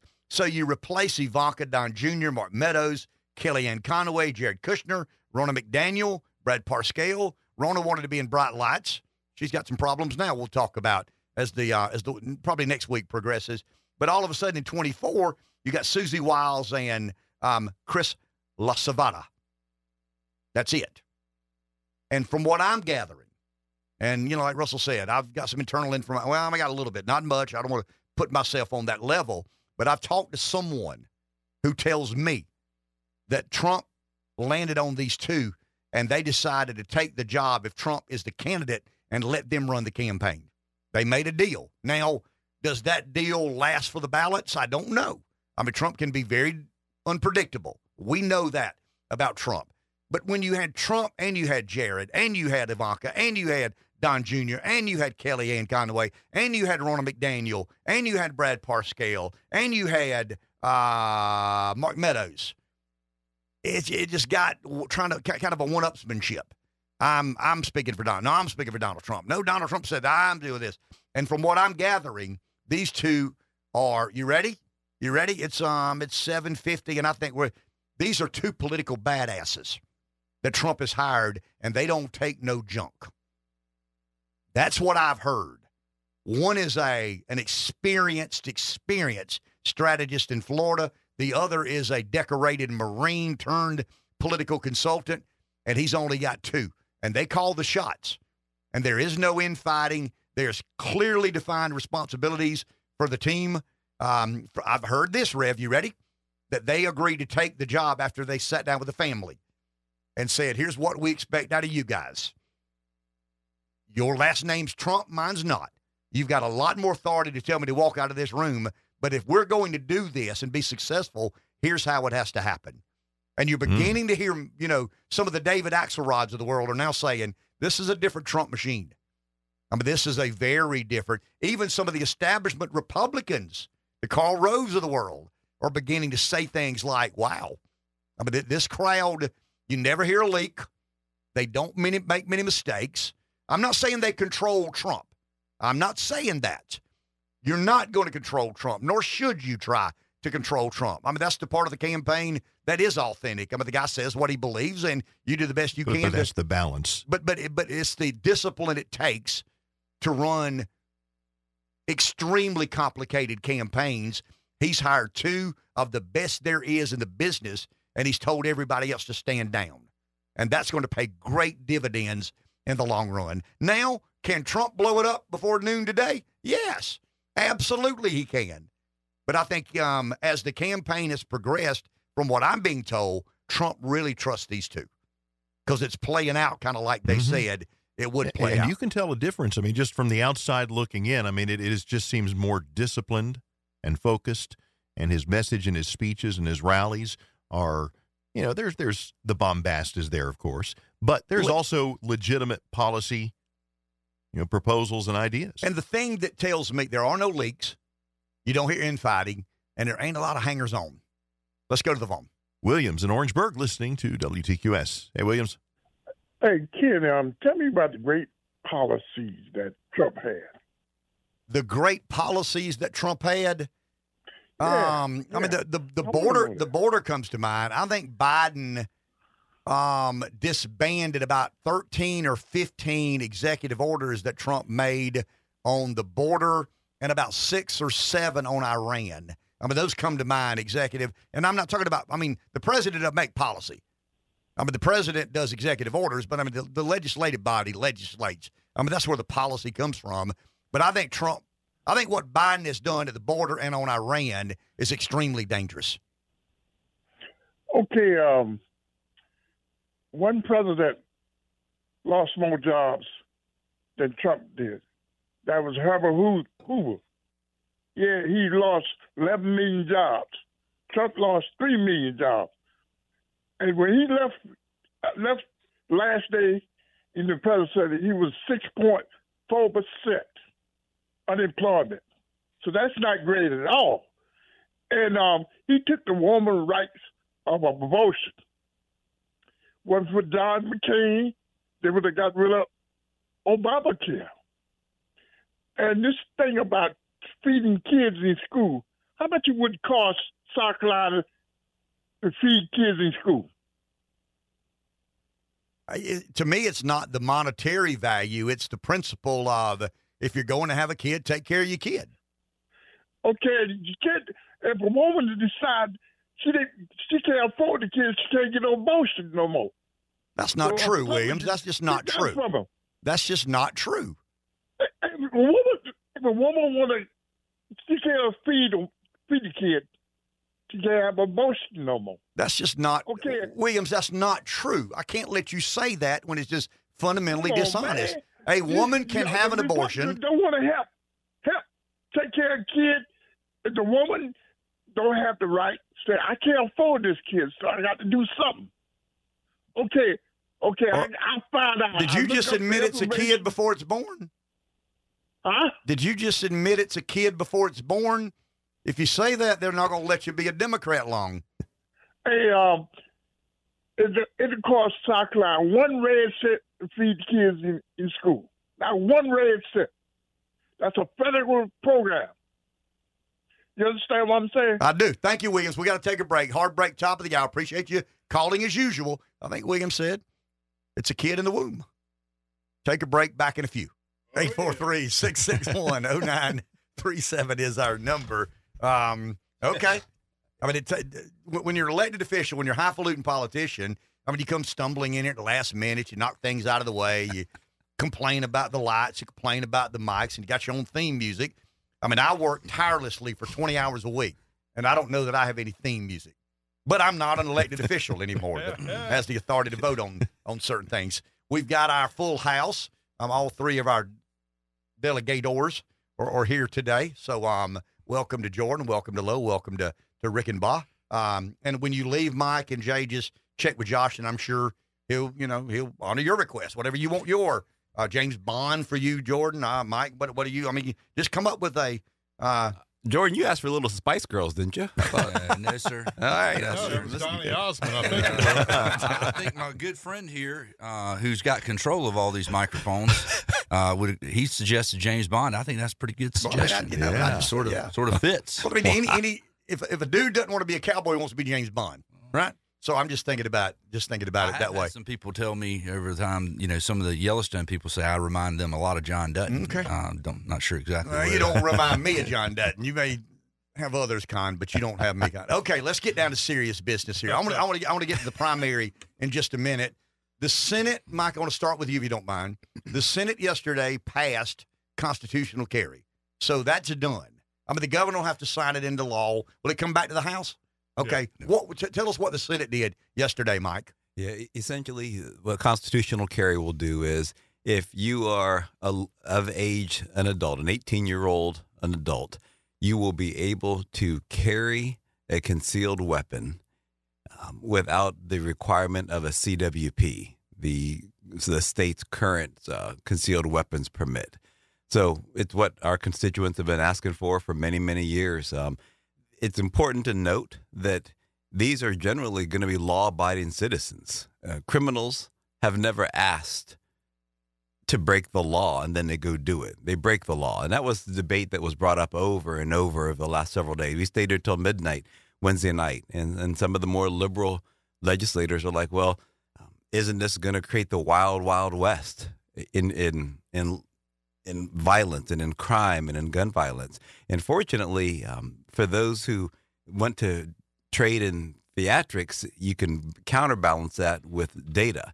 And when you look at cities like Chicago that has some of the strictest gun rules, New York, San Francisco, I can keep going, Portland, where the crime rates are multiple times higher than they are in southern states in particular, in states that allow law-abiding citizens to defend and protect themselves, you can show that it's the criminals who are able to do what they do without the fear of law-abiding citizens having weapons that allows them to do so much crime. So we finally passed this. It'll go back to the House, and hopefully it'll become bill or become law. Okay, Philip, you've been a longtime gun advocate. You're a big outdoorsman, love to hunt and fish and whatnot.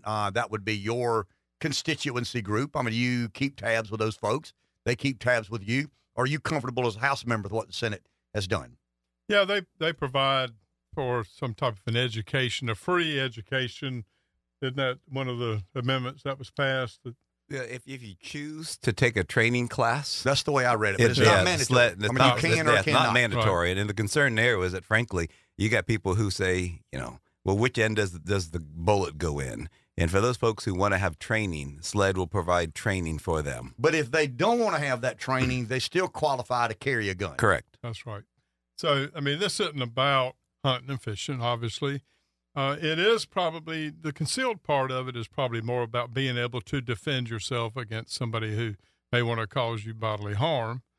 But, in the deeper message in all this is it was for tyrannical government, our tyrannical government, and governments of countries around us who may want to take us over. But, I mean, we're getting closer and closer to potentially civil war or something breaking out, or a complete control of us by a fascist government. So we've got to be ready for that. And the more ready we are, the less likely they can pull it off. Jay? So kind of like Mike said, we make laws, and the bad guys, they don't tune in to ETV to turn on to see what the legislature do this week. So I need to comply. We make laws that fall on the backs of law-abiding citizens more often than not. This is one of those situations. I think we handled it as practically as we could. We passed the open carry bill several years ago. We heard a lot of these same criticism years ago from the liberal left folks saying it's going to be the Wild West. You're going to have people, it's going to lead to dangerous situations and more violence and gun deaths. And frankly, we just didn't see that. I think you can look back over the last couple of years, and there hasn't been this tremendous problem associated with open carry. I don't think, kind of like we were talking about a second ago, that there still should be training for those that want the training. And I hope everybody would get training of some sort, whether it be, like my dad teaching me how to, the safety, how to care for and take care of and protect the firearm. And I've taught my boys and my kids that. And so there's some individual responsibility on those safety concerns, but I think the training should stay alive for those that want to go reach out for that. And then I think you'll see, I don't think this will be the end of that training, because you have a lot of folks that want to have that training so that when they travel and they carry a firearm, they're in compliance with other states, and you would still need that training to be in compliance with the other states in which you travel as well. Mike, is there any changing of what happens when you initially purchase a firearm? The background check. Was any of that tinkered with, or this is post-purchasing the gun? Yeah, this is, and to my knowledge, this is simply in terms of carrying, who's able to carry. And in fact, now you do not need a state-issued permit to carry a weapon. The federal laws that require a background check to purchase a firearm were not affected at all. Does any of the federal legislation impede South Carolina's ability to do this, Philip? I mean, in other words, we're not addressing the purchasing of a firearm. I mean, there's still a background check, as Mike said. There's still all these things you got to do and fill out the forms and buy the gun. But does this conflict in any way, shape? Do we expect a lawsuit? I guess is what I'm asking from the federal government. I don't think so. I mean, here you have to be, 21 to have a handgun. Correct. This changes the age to 18, right? This changes the 18. You can carry it, but still you may not be able to purchase it. So that's kind of where I'm headed. There's still a little difference between the two, but it's a states' rights issue. And that's kind of where I was headed, Jay. If the federal law says you can't buy a gun but at a certain age, and the state law says but you can carry the gun at another age, I mean, you're a lawyer. Is there a potential federal lawsuit coming? Well, certainly in that scenario you just described, yes. And, it's impossible to see around every corner. And in my experience, there's a lawsuit around about every corner these days. But I do think we need to remember here, we're not the first state to do this. There have been a lot of states that have already gone down this road, and I'm not an expert on it, but have clearly established what you can and can't do based on what the Supreme Court has said you can and can't do on the issue. So I don't know that we're in danger of getting into a constitutional question on this, given that a lot of states have gone this road already. Mike? And to Jay's point, he's exactly right. 27 states already have it. And to my knowledge, that was none of the testimony we heard that there's any issue between the feds and the states. Let's stay in Philip's lane for a second. He loves this like I do. We're both conspiracy theorists extraordinaire. Philip brought up a point that is becoming more and more mainstream, and it would have been talk radio show host only that talked about tyrannical governments. As you serve in the Senate, as you guys serve in the House, are we to the point now that you have to look at the federal government as somewhat tyrannical when you represent the people of a very red state who aren't very fond of federal government intrusion? Is that part of being a senator or a House member now, Mike? I don't. But it sounds crazy, and I accept that it sounds crazy. But a lot of people are beginning to have that belief. Yeah, I don't trust our federal government, especially in the last 18 to 24 months, watching the federal government's agencies be weaponized. Frankly, I don't have a tremendous amount of fear or trepidation because I think it's a complete win-loss proposition. If the federal government or even a foreign government decided to go to war with citizens, we lose. All the ARs that we have and the handguns, we don't defend ourselves against tanks and F-16s and F-35s, rapid deployment teams. I'm more concerned about the guy who's going to try to break into my house because he doesn't want to go to work and he decides he's going to take what I have or what any of us have, or who's going to accost our wives or our daughters while they're pumping gas.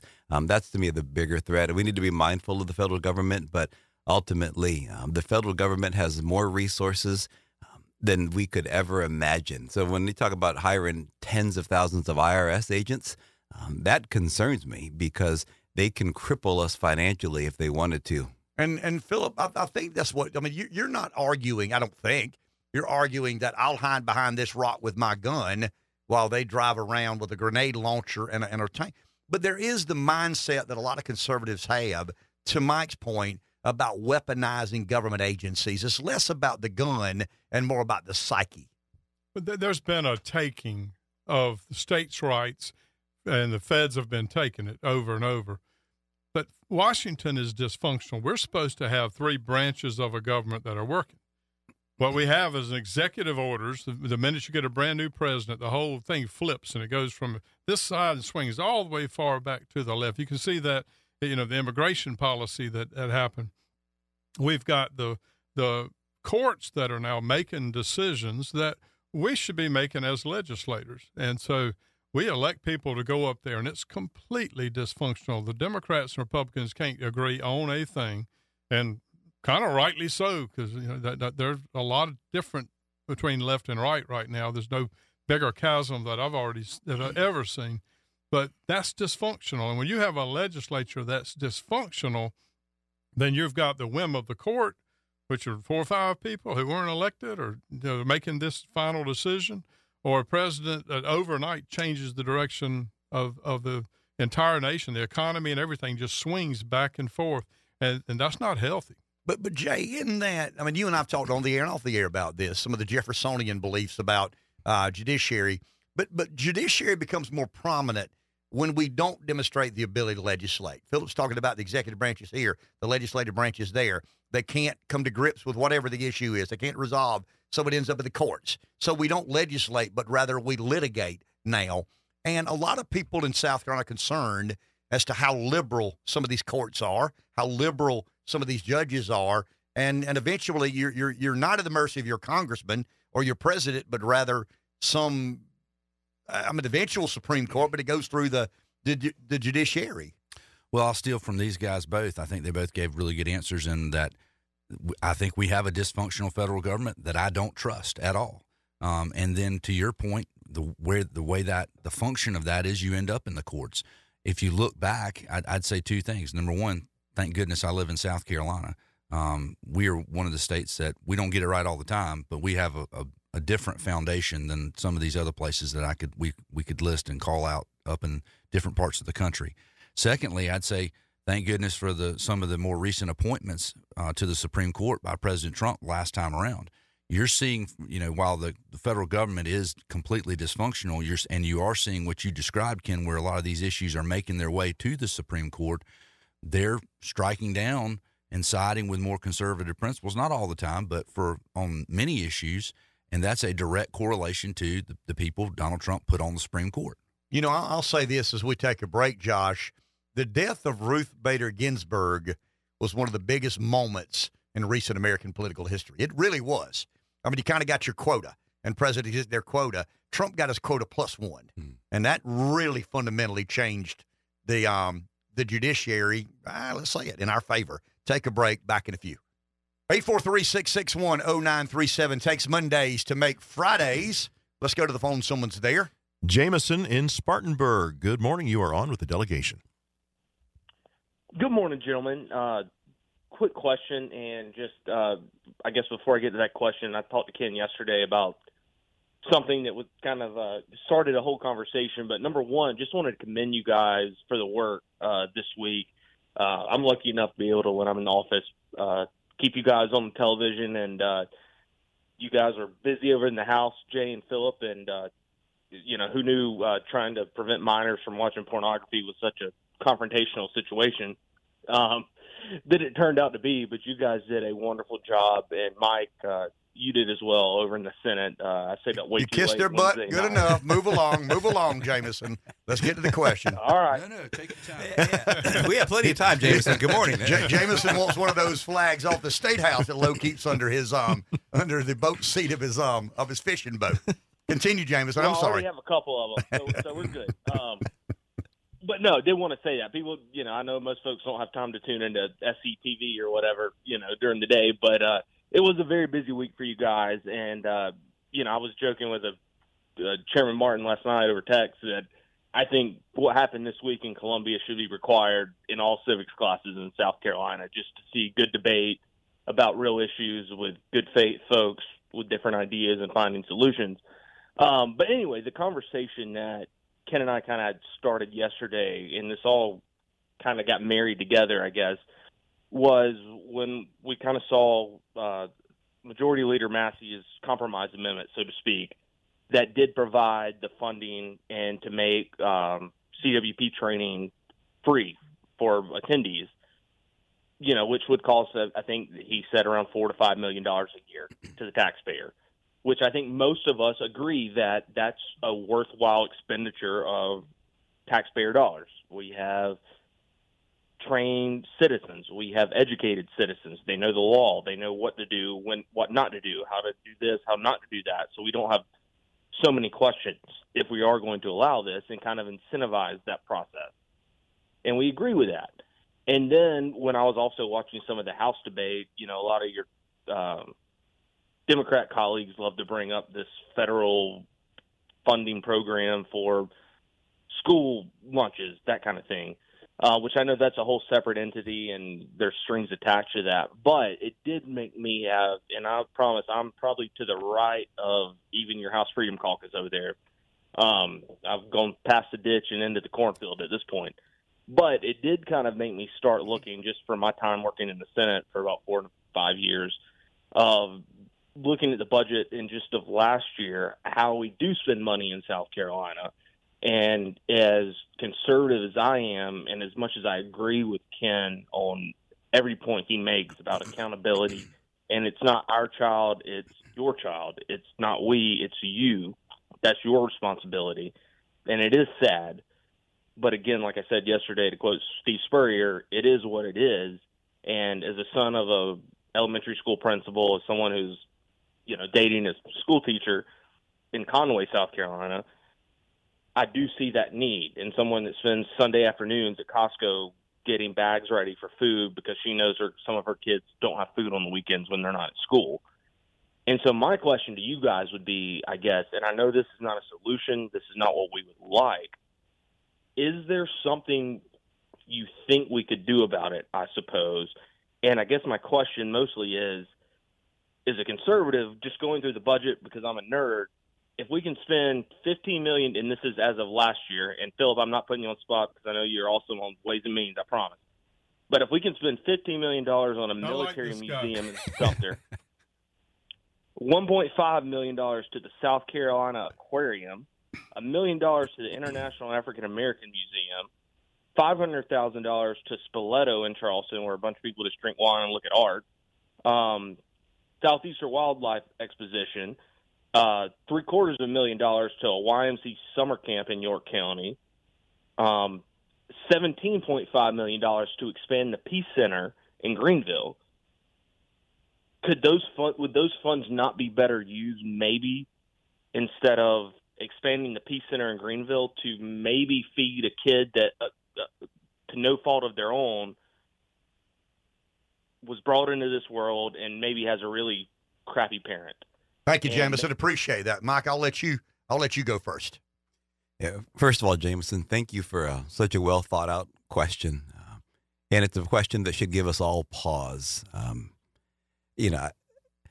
I don't know exactly the budget numbers in terms of what's being asked for in terms of this food funding program. It'll cost the state in the neighborhood of $3 million. $3 million. Tell me if I'm right, Philip. Jay, am I close? Yeah, I believe it requires us to match the administrative costs. The federal government would pick up half, and we'd pick up half, and the total would be $6 million. So we'd be responsible for approximately estimated to be $3 million. Okay, sorry, but that's kind of the number. Okay, so it's not been legislation that I've seen. Maybe somebody could fill in the blanks in terms of what's been our state's position and why we would decline it. Does anyone know the answer to that? I don't even think it's state legislation. It's a federal program that the state is required to match what the federal government will pay for in administrative cost. Correct. We under the program, I think it provides food for summer months to children, and then up to, I think, a few $100 million, I think, is the cap. But we would be responsible for 50% of the administrative costs associated with, making sure the food goes to where it's supposed to go. So my understanding is the governor is the decision maker on whether or not we participate in the program, but it would fall to the legislative branch as being the responsible party for the budget to then fund whether, if he said, yes, we're going to participate in the program. He said, no, we're not. So then it doesn't come to us. It's a little bit like the Medicaid match, Philip, back when Nikki was governor and refused the Medicaid match. That's what it is. It's the same thing. It's the federal government spending money they don't have, sending it to states with strings attached, the things that we're all opposed to begin with, for a good cause, for the children. So we all have to roll over and say, well, it's for the children. Let's do this. Well, Master said no. And look, I think they're already getting food stamps, right? Well, they're already getting the money. My argument is being... What are they doing with the money to feed the kids? Just because it's summertime, they can't feed the kids now? Well, Mike, and I'll say this in front of... while you guys are in Columbia making law, I am moving the masses to believe what I kind of believe, and I'm kidding around there. I mean, I try to engage an audience, and I don't have any attempt to enlighten. My issue, fundamentally and philosophically, guys, nobody wants children to be hungry. Nobody wants children to be hungry. But the federal government is trying to find a solution to a problem that they, in essence, created. The federal government on one end says to a young parent of a child, your financial abilities are better if you don't get married. If you have this kid, we will incentivize you to not get married. Now, that's not in the contract, but that's what they do. The federal government on the other side says to a young woman, you got married. Here's what life looks like if you get married. Here's what we can do for you if you don't get married. And it gets even better if you have a second kid and a third kid.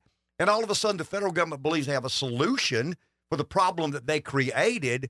And my philosophical bent is you're enabling the problem to become a bigger issue. Let's fundamentally address, you talk a lot about this, the breakdown of the family, the lack of responsibility in the home. That has to be a part of this equation.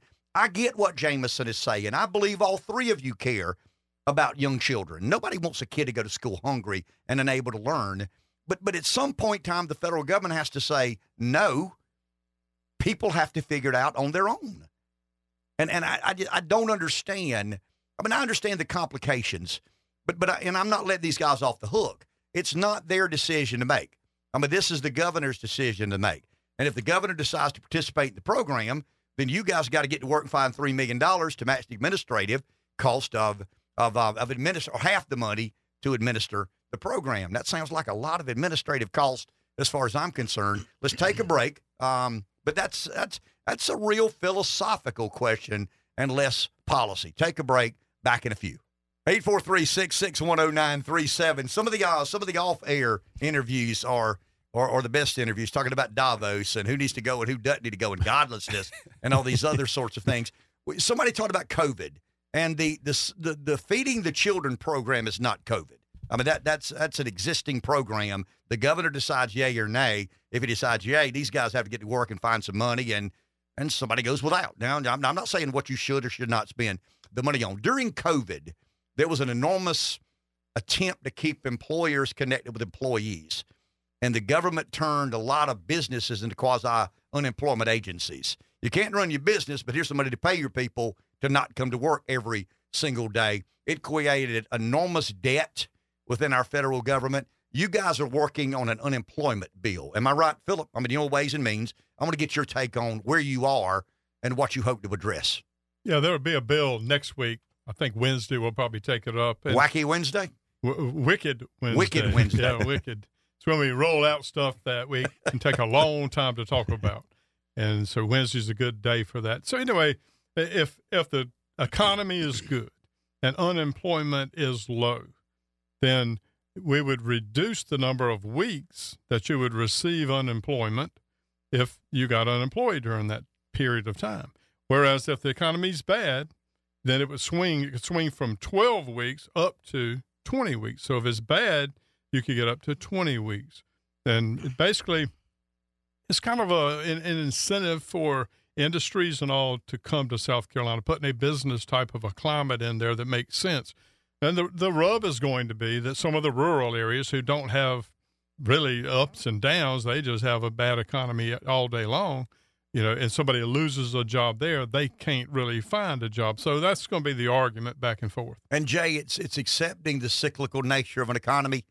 Certainly, it's always been that way.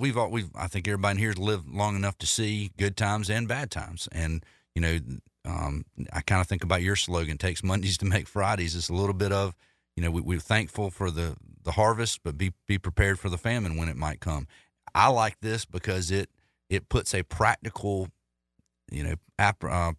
situation in place that when jobs are aplenty, then people are encouraged to go to work. We've seen that problem over the last few years. There's jobs available, but nobody wants to work. This takes that into consideration and creates a program moving forward.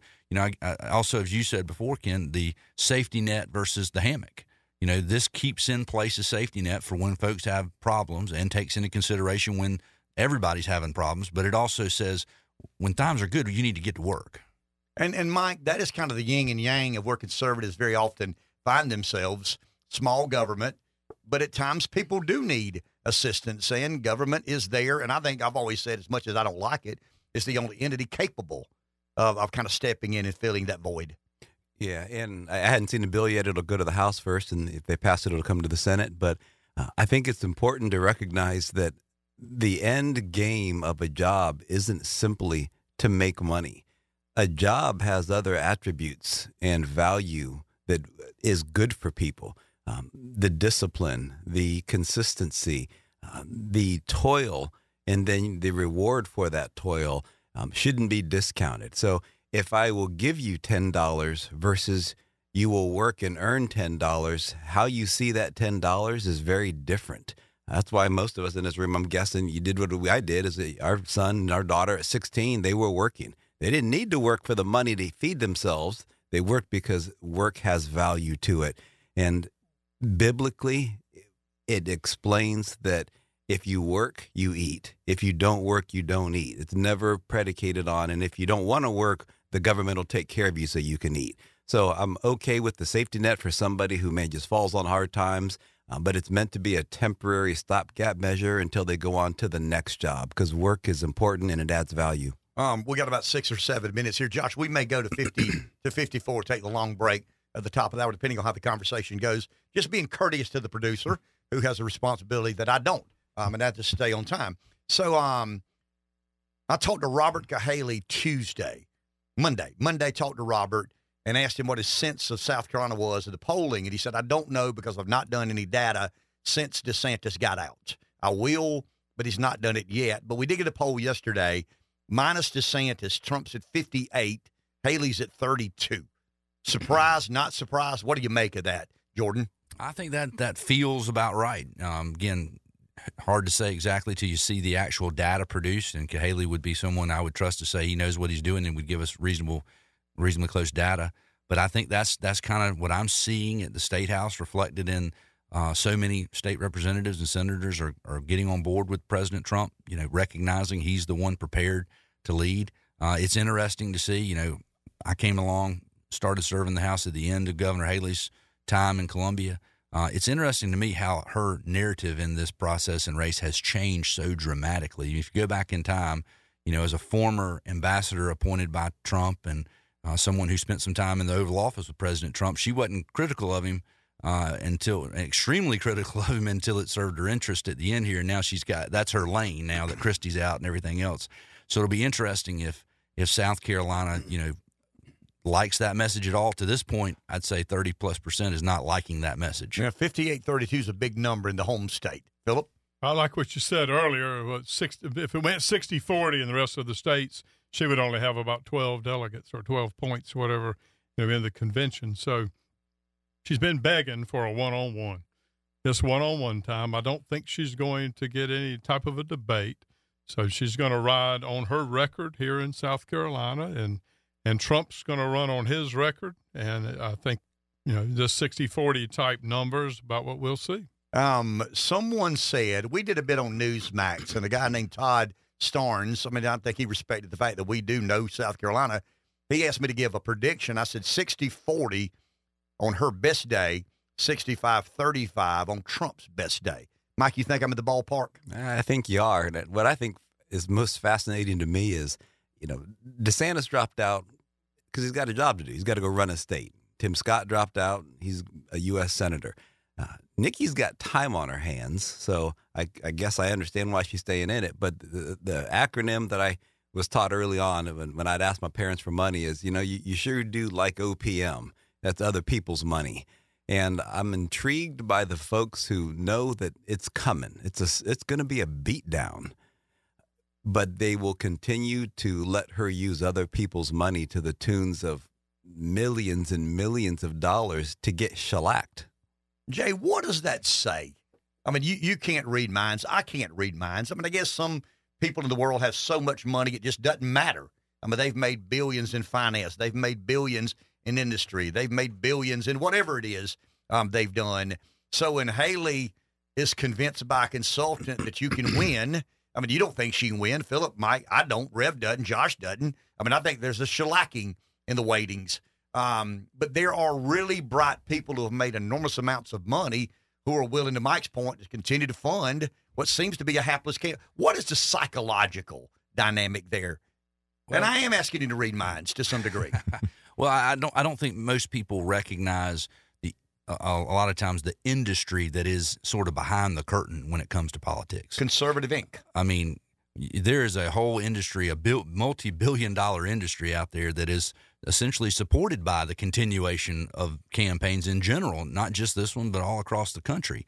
Not just consultants. Consultants are the one dispersing the money, but there's money going out to media outlets, to advertising, to boots on the ground, you name it. There's a lot of money involved in this process, and there's people are making that money are the ones giving advice on we need to continue this process. So what exactly are we expecting to hear from those folks? And Philip, to that point, if you refer to a candidate as a disruptor or a wrecking ball, and your entire billion-dollar industry is predicated upon, we don't need a wrecking ball. We don't need disruption. We need things to run as they always have. You could get a little bit confused about what the data clearly says, but what is most at risk. They have something to lose. That's why. A lot to lose. That's right. They have some money to lose. And they're worried about a wrecking ball. I'm worried that the wrecking ball ain't big enough. That's interesting. You see, and that goes back to my comments about disruption or destabilization. I mean, I think there's some people, Mike, I think we all consider Trump a wrecking ball and a disruptor. That makes some people nervous. It doesn't make me nervous. I'm kind of like Philip. Bigger the better. But there's some out there that believe he has the ability, if elected again, to destabilize these situations that some people have gained enormous amounts of wealth. I'm not talking about, getting rich and going to the beach. I'm talking about getting rich and go to south of France, go to the beach, go wherever you want to go on your own Gulf Stream. It's an unfathomable, to Philip's it's an unfathomable lifestyle that is at risk if it gets destabilized. Yeah, and while there's probably some merit to that and what that function of this destabilization would do, I don't think any greater threat to our nation is what happens to with our destabilization with the southern border. If we continue to allow our southern border to allow 10,000 illegal immigrants to cross a day, to where 50 illegal immigrants on the terrorist watch list alone last month were caught. That's how many were caught. So how many more got through that didn't get caught? You want to talk about destabilization? See what happens as we continue to allow hundreds of thousands of illegals and folks on a terrorist watch list continue. So if destabilization is our concern, we better focus our attention on our border. Stay out of South Carolina, you illegals get shot by an 18-year-old. I say that a bit tongue-in-cheek. Anything else we miss? Anything you guys, we got a couple of minutes here. Anything you want to add? How long we got? Got 2 minutes? About 2 minutes and 5 seconds. Yeah. I'm sorry. Let's go to the phone. Joseph in Florence, you are on with the delegation. Got about a minute and a half or so. Hey, man. Hey, so I think Ken set you guys up for the whole week with the way that he goes about topics. I think that's pretty good to even say. But going back, and I might even sound like a cold-hearted person because the last caller was like, "Hey, feeding the children." But I was calling about like the gun thing here, and to my understanding now is that we're open and closed, or open and concealed. You can do that, right? Is that correct? You already have open, yeah. Concealed, yeah, is what we're voting on now. Okay. So it's not even just voting on the concealed part of it, but if you really think about it, is like the state of Maryland, they just came up with an insurance. You got to carry insurance for, I think it's like $315,000. And people vote on this stuff. And in my opinion, just my opinion, I think that takes the rights of, what the founding fathers really thought of, carrying and owning, a weapon. So how are you guys going to affect, those kind of things from happening, from like, hey, the Constitution. We got about 30 seconds. Answer, Philip. The Constitution says shall not be infringed. That means don't do anything to restrict it. Now, we have an age limit, and that's probably some common sense there. But other than the age limit, and felons shall not be infringed needs to be adhered to. Okay. It's the Constitution is what he says. Appreciate you three. We'll take a break. We'll be back in about a few. I think Lieutenant Governor Pamela Evett will be with us in the next hour. Back in a few. 843-661-0937. I want to give Josh a big thumbs up on the bumper music. He's begun to appreciate the music of the late 70s and early 80s, which created this very imperfect human being that I am. I know we've got the best music because my three kids have Hotel California and Born to Run on their iTunes. Oh. And I don't have any Lisa and the Cult Jam or whatever it is. That's a good thing. In their generation. Everybody's losing their mind over Taylor Swift. And I don't understand that. I just don't. Are they really in love? Is it really a romance? Is it a psyop? I don't have any idea and don't care. I just don't. Guy can play tight end. She sells out venues to put on entertainment shows. That's good enough for me. We try to make everything a conspiracy. And guys, you know me. You don't have to twist my arm, but so hard to get me to go down, to get down that road. But I've landed with that situation. Really good tight end on a really good football team.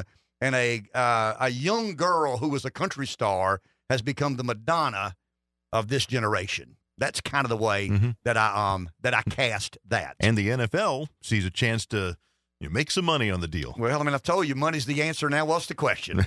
So, yeah, if the NFL and Taylor Swift can both promote themselves simultaneously, that's what they're going to do. So we've been, for several days, had this discussion about, feeding kids. Nobody wants kids to go hungry, but I think you've kind of framed the debate less about dollars and cents and more about a philosophical Well, I mean, you debate. don't want – we got the Lieutenant Governor with us, I think. Pamela Evett is with us. Good morning, ma'am. How are you? Good morning, Ken. How are you? I am well. So you would have an opinion of this, I'm sure. I have tried to argue, and Governor McMaster has decided thus far to not accept some of the federal incentives to feed children who are going to school malnourished or not ready to learn. Jay and Philip and Mike were here a second ago talking about the federal government pays $2 for every $1, but still a $3 million expenditure for some of the administration. Pamela, I've argued that it's less about hungry children and more about a philosophy of government. If the federal government incentivizes young women to have children, and by that I mean you get a check from the government if you don't get married, and you get another check if you have another kid and don't get married. In other words, your financial situation is better if you're a single mom having kids than it is if you're married, because the government kind of steps out of the way then, and all of a sudden that kid goes to school and they're hungry. We're not solving a problem. We're enabling a larger problem to fester. Am I on to some philosophically? Where do you land in that? So, Ken, I'm with you on this one. I believe it's the governor. The governor and I talked about this a few days ago. First off, we have no idea what that program entails, right? Just like the federal government they're just famous for is here, let's give you this money, and it's just the carrot. And then you find out after what it all entails, right? What is it really going to cost us? How many people does it take to maintain it? What impact is this going to have? And that's where we are. We have no idea the back end of it. I think we have 85,000 last time I looked last week, jobs looking for people. And I've argued, I sit on the Hunt Keene Fellowship, and I argue this point with everybody, is that if you want to change the complexion, the look, the feel, the ecosystem of any area, then work on economic development. If you want to make people's lives better, because money is only a bridge to solve a problem. It never solves a problem. And so it's taking people who find themselves in a bad situation, use the workforce scholarships, use all the means that we have to get you certified. We have great jobs looking for people. I was out at Volvo last week to witness and kind of see their training center that they've done with DO. I mean, they're going to be hiring a whole second shift of people that they will train. That is a great paying job with great benefits. I mean, I think there's just a better path forward that gives you self-esteem and that really helps break a cycle that we talk about that all the time. We have to break these cycles that continue to happen in our country because money is running out. I don't know about you, Ken, but that debt limit is getting higher and higher, and it's almost like play money anymore. We might as well call it a bazillion, right? Because nobody knows what that is because we can't even comprehend it. Yeah, it's somewhat of a supernatural number. We've declared a trillion a supernatural number. We think we know what it is, but we honestly have no comprehension nor clue. I want to ask you a question because I'm always concerned about this. South Carolina has grown exponentially over the last decade and a half. You've seen it. I've seen it upstate, along the coast. I don't want to say it's been disproportionate, but certain areas have enjoyed the benefit of growth more than others. But very often governmental leadership believes, okay, we're growing, nothing else to do. I mean, kind of build it and they will come, and we build it and now they're coming. I'm arguing that we compete with other states, and other states are always thinking about how to make their business climate better. Are there things you think about, Governor, that you believe would, obviously we're growing, but we can't rest on their loss. Are there things that you consider and things that we need to be thinking about to make sure the next 20 years is growth like the past 20 years? Well, yeah, I think we have to make sure that we have enough insurance carriers in our state. right? Because insurance is a big issue. We want to make sure that there's lots of competition, because when you have lots of competition and lots of choices, then you have lower costs. We want to make sure that we protect what is driving people here. We want to make sure education continues to be on the rise here in South Carolina. I think you're with me on this issue, Ken, but correct me if I'm wrong. I'm for full school choice. I am. I think parents need to be able to control the destiny, the educational destiny of their children, 100%. And I think we spend so much time in the legislature trying to make laws that make sure that that big bureaucratic systems aren't teaching, aren't saying, aren't doing things that will adversely affect our children. You wouldn't have to do that if you had full school choice. Because as soon as you as a parent or I as a parent saw something going awry with a school, they're not teaching or they're teaching things that they shouldn't be teaching, that money follows the child. You pull that student out and you move them. Those are the kind of opportunities, educational opportunities that parents are looking for. And we talk about, we need to attract business, but you're absolutely right. We need to continue to cultivate our trades. We need to make sure that we get the message out to parents that our technical schools are not second-tier options anymore. People used to view them that way. They never were second-tier options, but people viewed them that way for a long time. And I think the light bulb is finally going off that these are great paying jobs. And our technical colleges, I was in Germany in September of last year, and I think me and you may have talked a little bit about this, but I went there excited to see how their technical colleges operate, because I always heard they surpassed ours. And Ken, I'm here to tell you that we are leaps and bounds ahead of Germany's technical college system. So I think we have to work on creating the workforce tomorrow. Nobody's going to want to come here if we don't. I am starting we're going to work a little bit more closely with Duke. We got to get our kids working again, right? If we want to develop the workforce of tomorrow, it has to start with soft skills. And you get those in those first jobs. So our 15, 16, 17-year-olds, all summer long when they're sitting at home making us crazy as parents, let's get them out working. It's teaching them soft skills. It's teaching them financial responsibility. I mean, you can't understand what the value of a dollar is if you've never had to give up going out with your friends, doing something fun because your employer needed you, and you had a responsibility to be there. One of the issues that I think will define the winners and losers over the next 15 or 20 years is economic development. You talked a little bit about that, and I think some of these states have really decided to go all green. I'm not opposed to renewable energy. I'd love to see a very diverse power grid in South Carolina. How concerned are you about our long-term planning and providing affordable and reliable energy? Some of these states, I think, are making very reckless, careless decisions, and South Carolina could benefit if it doesn't make those same reckless and careless decisions. Ken, you're 100% right on that. Again, being in Germany last year, energy is a huge issue for them. Their three big issues are energy, immigration, and workforce. And does that sound familiar? It's the same things we're dealing with. But last year, they saw their first drop in GDP ever, 1% drop. And it's because they made such poor choices on energy that businesses, for the first time probably ever, were moving out because when you're a business, you need your energy to be affordable and reliable. And that went to the wayside in Germany. And so we should learn from that, right? And, here the governor started Power SC last year because we're already starting the decision, working hand in hand with Duke and Dominion and Santee to figure out, you're exactly right, how do we diversify our grid? We have to look at everything. But first off, we got to get rid of the Biden administration, because I was out at CMC in KC last year.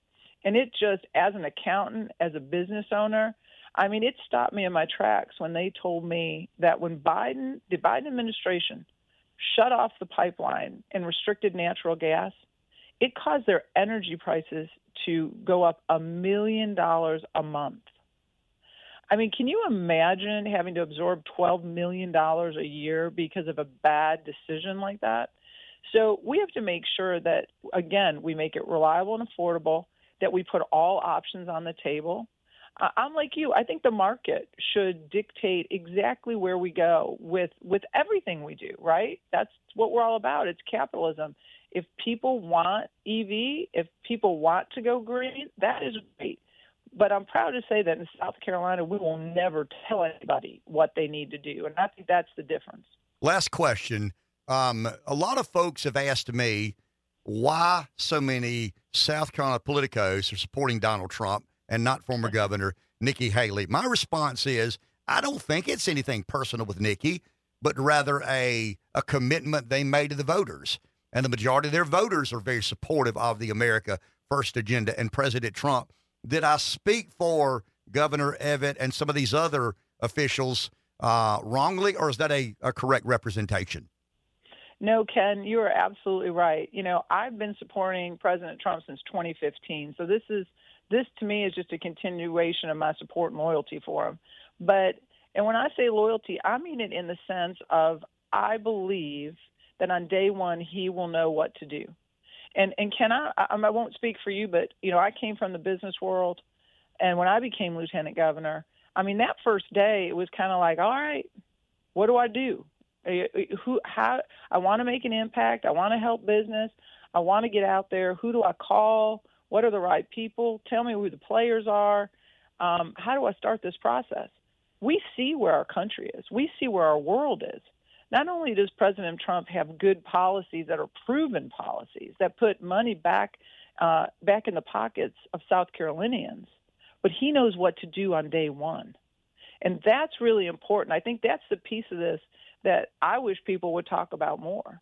When I was at the Palmetto Bowl with the president, I said to him, Mr. President, tell me what you would want me to tell people right from your mouth, what you want to do. What do you want to accomplish? He said, on day one, he said, I'm going to close down all of our borders because we can't fix the problem until we can figure out the problem, right, and how bad it is.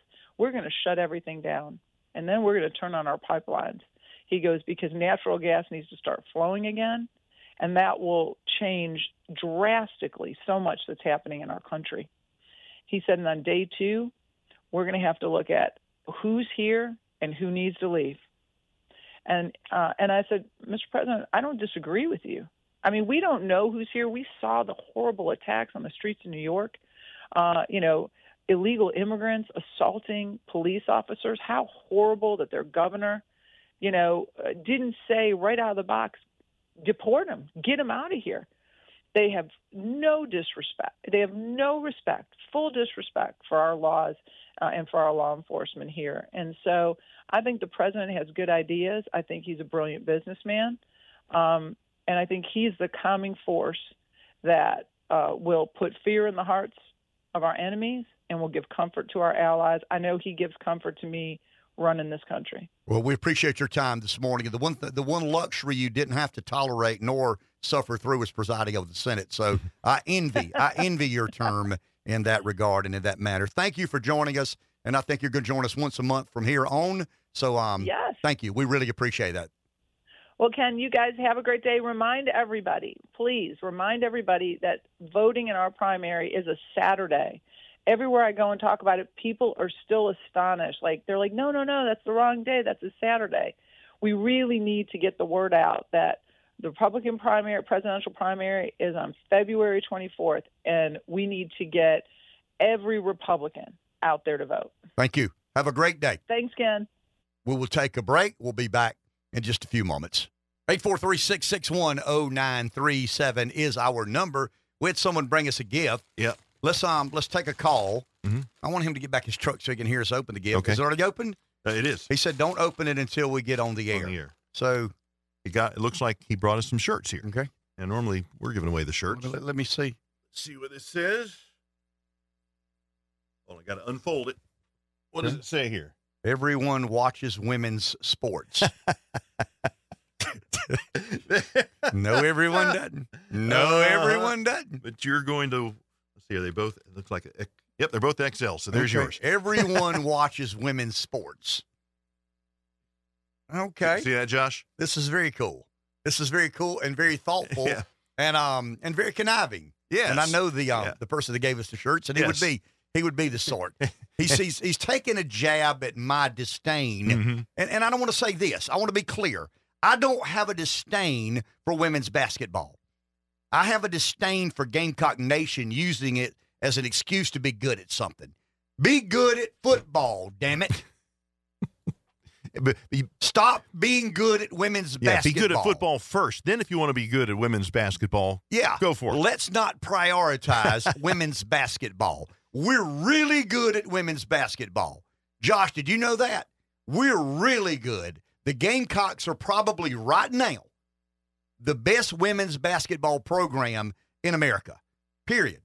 I mean, UConn had their run. They're still good, but they're not as good as the Gamecocks right now. Number one. I mean, South Carolina right now, and I think anybody could, right now they are the best women's basketball program in America. Guess what they aren't? They aren't the best men's football program in America. And it's hard for me to be happy about women's basketball when you're not good in men's football. I like that we're good in men's basketball. I like that we're preseason top 25 in baseball. I kind of like that we beat Clemson in men's tennis. But none of that really matters when you're not good in football. That's just my perspective. I certainly respect the pansies that feel differently than I do. Maybe we've got pansies? Maybe we've got a different sort of fan base. Maybe, I mean, let's stay here for a second. You ready? You would agree with me, I think, that the SEC is famous for being a bit outlawish, being a bit renegade-ish, being a bit killerish, right? I mean, you would agree to that. Yeah, sure. I mean, the the SEC colors out of the lines probably more than any conference in America. You don't have to color out of the lines to win in women's basketball. If you're going to win in football, guess what you got to do? You got to color out of the lines a little bit. And I just question whether we're accepting as accepting as we should be of our cosmopolitan state flag university coloring out of the lines. Newsflash. You ready, Tiger fans? You folks color out of the lines. and you win championships. Y'all have always colored out of the lines. You know what else? I know it. And I am so mad that we don't. I am so angry as you could imagine, because you can win in women's basketball not coloring out of the lines. You can't win in college football without coloring out of the lines, and that takes kind of a little bit of a killer spirit, a killer attitude, a bit renegade-ish and outlawish, and we just never exhibited those qualities. I told Rev, I got invited to the SEC championship game. I was lieutenant governor, and I got invited to the SEC championship game, and I got invited to a dinner one night with some trustees. It would have been the night before the SEC championship game, and I'm out there, and I'm probably breaking every campaign vow. I didn't care. It didn't matter to me. It's obvious I wasn't real big on that campaign finance side of things. So I'm out there with friends of mine as a dignitary. I'm a dignitary. You're a big so I'm deal. hanging out with the big deals. I'm hanging out with the big shots. I get invited to go to a dinner at the I'm trying to think of where it was. Is it the Georgia Congress Center? I mean, isn't there something attached to the old it's the Mercedes-Benz Arena now, but it was the Georgia Dome is where the game was, and there's some venue. I mean, it's a huge complex, and there's some building attached that had some space, and there was a kind of a big dinner that night. And all the trustees, all the SEC chairmen, the SEC representatives, the college, university, the member institutions, board of trustees were there. I mean, it was the Gamecocks in Auburn. That would have been the Cam Newton team. But I remember one of my buddies on the board at USC introduced me to two members of the Alabama board, one member of the LSU board, and two members of the Auburn board. And when I got back home, I took 9 showers. I mean, I shook their hand, and I'm serious. Both their jacket pockets were full of cash. You won't convince me it wasn't. They were serving booze, and the jackets had kind of a sag look to it. So I said to myself, they don't have liquor in their pockets. What do they have? And then I realized it's the SEC. They've got cash in their jacket pockets. And I told my wife, I said, I'm going home and take 9 showers. Why? Because I hung around with the board members from Alabama, Auburn, and LSU, and that's just what you do when you hang around with those scoundrels who do what, Rev? What do? They win championships year after year. They don't just color out of the lines. They color off the book. I mean, you know what I mean? They just, it's, there's no line there.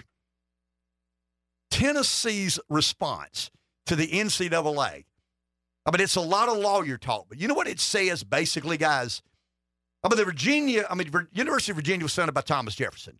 So they've got this a little bit prestigious reputation. The SEC guys would say a little bit. I mean, it's a lot. They don't think they're crap sticks. But so it's a little more dignified in their response to the NCAA.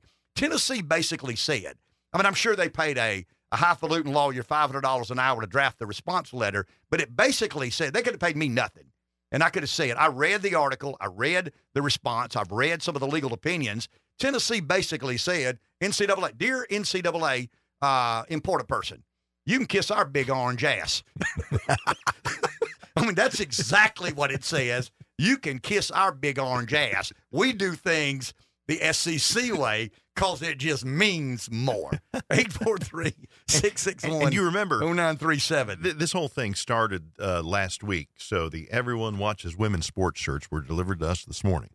And it started last week because we were talking about Gamecock women's basketball, and you would acknowledge that they had won the game against LSU the night before. Good. They are really, really good. And I said, yeah, I watched the game. And you got into the game. You cheered. I did. And you admitted that you did a kind of a fist pump. I did. When one of their players made a play. Yeah, when they came I from think behind. she left the ground. Right. I think she may have gotten airborne for a second. I think so. You may be right. But that almost stopped you in your tracks when I said, yeah, I watched the game. It was a good game. And you're like, you did not just say you that. lose your man card. I mean, to me, you do. You're one of them now. So that just started this whole thing about women's basketball. And Mike Britt is a listener and a good friend. And Mike, who called to defend me on the air that morning. Well, I mean, Mike's a fellow Gamecock, and we bumped into one another at USC events over the years, and I've given them a hard time about being women's basketball fans. And they'll tell me, well, I mean, I want to be the best at something. And at some point in time, you give up, on the other sports, and we found something that we probably are the best at. So here we are. 843-661-0937. Let's go to the phone. Thank you, Mike. Appreciate the shirt. Thank you. Now to Mike in Darlington on the phone. Hello, Mike. Oh, hey there. Yeah, you're going to have to color through. You better have some heavy paint. You're going to color over them Tigers and Volunteers. But you definitely got to get out of the lines. And I don't. The Gamecocks disappoint me year after year. I just can't stand it.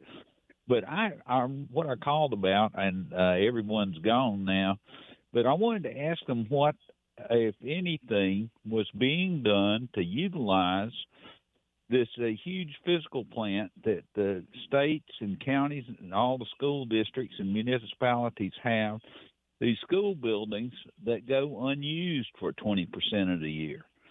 And I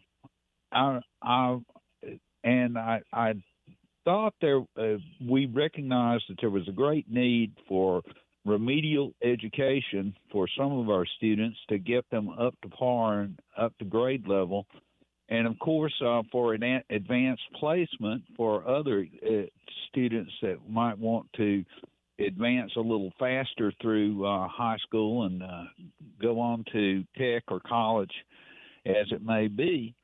But I didn't get to ask that, and I just wonder if they think about that. And if you're talking about feeding children, if they're going to go to the school to be fed, then perhaps they could catch up on their reading and math skills. Thank you, Mike. Appreciate that. Once again, we're talking about radicalization. We're talking about radical reform, radical reorienting. We're talking about education as if it's just a little bit of this and a little bit of that. I personally think education is another example of government intervention leading to less of a product that needs radical reform. It's almost like we've disciplined ourselves into believing that it's too radical, it's too outlandish to believe that we can do the radical things that need to be done to change these things that have morphed into basically government bureaucracies that underperform. Let's go to the phone. Our next caller is David in the PD. Hello. Yeah, where does women's beach volleyball fit into the equation there? That's a different story. Now, they can jump. I've witnessed that. They jump and bounce and all kinds of things. They can jump. Well, they jump and bounce. Yeah. Hey, give William some credit now. Oh, don't say no, Joe. Yesterday he was in Michigan. Yeah, y'all count how many times he's in Michigan, Wisconsin, and Pennsylvania. My man had his hard hat on backwards, David. Did you see that? Yeah. Hey, we got the strongest economy in the world. And that's what he said. And the lieutenant governor just came on and said Germany's they're in like some kind of 1% recession. This that. I guess he's telling the truth for one time. Yeah, we got the strongest economy in the world, but we want to have the strongest economy for America.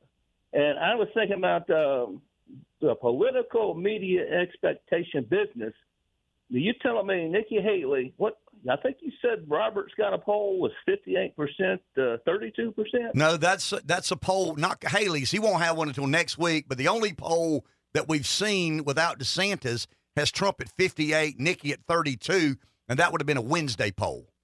Okay, so that means if Trump beats her 54 to 46, I guess she's surpassed the expectations. But I was thinking about this. I'm looking at her schedule. She was in, I think Hilton Head yesterday. And those people, I call them Giuliani Republicans. I think you said, well, I'm stealing your term, Ken. That's fine. You said they're less Jesus-y. I think she's going to be in Lancaster. You got to say that one right because you don't want to get people upset. But that's a suburb of Charlotte now. And I think she's going to be in Daniel Island, and that's kind of where Breeze lives down there in Mount Pleasant. And this is a community that really has only been established in the last 25 years or so. So those are some of those new Republicans. So you see where she's camped out at. She's trying to get that, but the political media expectation business, that's what she's trying to please and the people that are supporting her campaign with the money. So y'all have a good weekend. Thank you, David. Appreciate that. There's no doubt that South Carolina, with all this, it's probably, you ready? I don't know if all the New Yorkers are coming or the folks from New Jersey are Catholics. I'm being, I'm making an assumption here. They probably are. It'd be more Mary than it is Jesus-y, right? The Catholics place big prominence on Mother Mary than Jesus. So between Mary and Jesus, you better have your feces consolidated and have your story straight on that before you can expect to win a Republican primary. I'm being a bit facetious. Please don't take me literally, but rather take me figuratively. There is a difference. There is a difference in women's beach volleyball and women's basketball. Mm-hmm. Take a break. Back in a few. I got to give my man Josh. Josh has had something happen in his life that has got him a little bit uplifted, and he's really nailing. I'm talking about nailing the bumper music. Killing it on this Friday, my good friend. You doing that on purpose, Josh? Or I don't think he knows that Springsteen. I didn't. I thought it was, what's that movie, Grease? That's what I thought it was. Well, you did play Grease a second ago. I played that last hour. Grease is the word. Yep. Let's go to the phone. Cocky Mike, who I assume is in his truck heading out of here. Hey, Mike, you there? Thanks for the shirts, by the way. What, some people have no gratitude whatsoever. Ken or your mama would slap you across the jaws if she knew how mean you were to me. After I bring you gifts, you call me a pansy with no man. No. I called you misguided. Some of the others are pansies. You're not a pansy, but you're a bit misguided. That $3,000 Gucci outfit that Dawn was wearing, I believe she had that embroidered on the back. I may be getting my games mixed up, but that slogan, everybody watches women's sports, Dawn wears that. Oh, no, that was a sweatshirt from the week before. Dawn wears that. And I said, oh, that's cool. And then I saw it in a couple of places, and the first person I thought about was I got to throw some money away on something that Ken Ard will never, ever put on his body. So I had to get you that shirt. Hey, you're talking about let me explain why would you latch on to women's basketball? You remember a couple of years back, you went, I went, we all went, we loaded up, went to Madison Square Garden to watch Gamecocks play. That was not a national championship, but I knew I knew that was the closest I was going to come, and because I can't go to Omaha, that I was going to come to be able to watch a Gamecock team perform at the highest level and possibly make it. They make the Final Four. Because I ain't got much hope for football ever get, especially now with NIL. I know it's not going to happen. So, but the women, yeah, I do watch them. I watch them all the time. I don't watch every game, but I've been to probably 20 games because a friend of mine's got floor seats. Well, let me ask you this now. In all seriousness, I'm told by people like you who are lost that this is the best team Dawn has ever had. Yes or no? I think it is. I've told people that this year. That I think this may be the best team she's ever had. And you know, when they played LSU, and I know you watched that game. Don't you lie and say you didn't. They didn't lead that game until late, but I could tell that they were not playing aggressive at all because they knew LSU would. And sure enough, LSU's big guns fouled out, and they were in foul trouble, and we were never in foul trouble. And then all of a sudden, with 5 minutes left, boom, boom, boom, boom, boom, and they take control of the game. And Dawn's got, I mean, this is a good team. But Mike, she's kind of done what Krzyzewski did at Duke, or Calipari's done it at Kentucky. I mean, they kind of pick who they want, right? I mean, that's right. Of the top 10 women basketball players in America, she gets about 20 to 30% of them every single year. Yeah, and she's got a white girl this year. Yeah. This is Kit's second year on the team, but this is the first, and I've said this many a time, this is the first white girl Dawn's ever recruited in her career at South Carolina, 16, 17 years, whatever it is, that would be a starter. I mean, she's had the quote, unquote, and I'm sure somebody's going to call me out on this, she's had the quote, unquote, token white girls on there. They were usually local South Carolina products, and they would be on the team, and they would get 1 minute, 5 minutes a year, 8 minutes a year, and not get much. But she's got a white girl on the team. I'm impressed. But I'm telling you, this is like the old Southern Cal. You remember Southern Cal back in the day? They didn't recruit. They just said, okay, all y'all come in, we'll pick out who we want of all the best students and, players in the country, and the rest of y'all go somewhere else. They didn't have to recruit. People just begged to come, and they're doing that with Dawn too. So good deal. I wish it were football. Thank you, Mike. Appreciate the shirt. And I mean, that's very thoughtful of a good friend and a good listener to Wake Up Carolina. Mike and I go back before Wake Up Carolina as Gamecock fans, and it is frustrating to kind of want to be that good at football that it never happened, and you latch on to something that they are dominant in. I mean, there's no doubt about it. They are a force to be reckoned with in women's college basketball. Time for some Takes Mondays to make Fridays trivia, sponsored by our good friends at Pepsi of Florence. I've got my Life Water and Celsius combo. Looks like urine, but it ain't. That would be my marketing slogan if I were to try to mass market. Pass on that one. This looks like urine, but it ain't.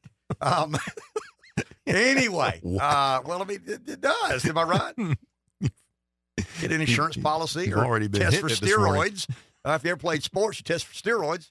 Okay. Anyway, most Americans know, not all, but most Americans know that George Washington was president number 1.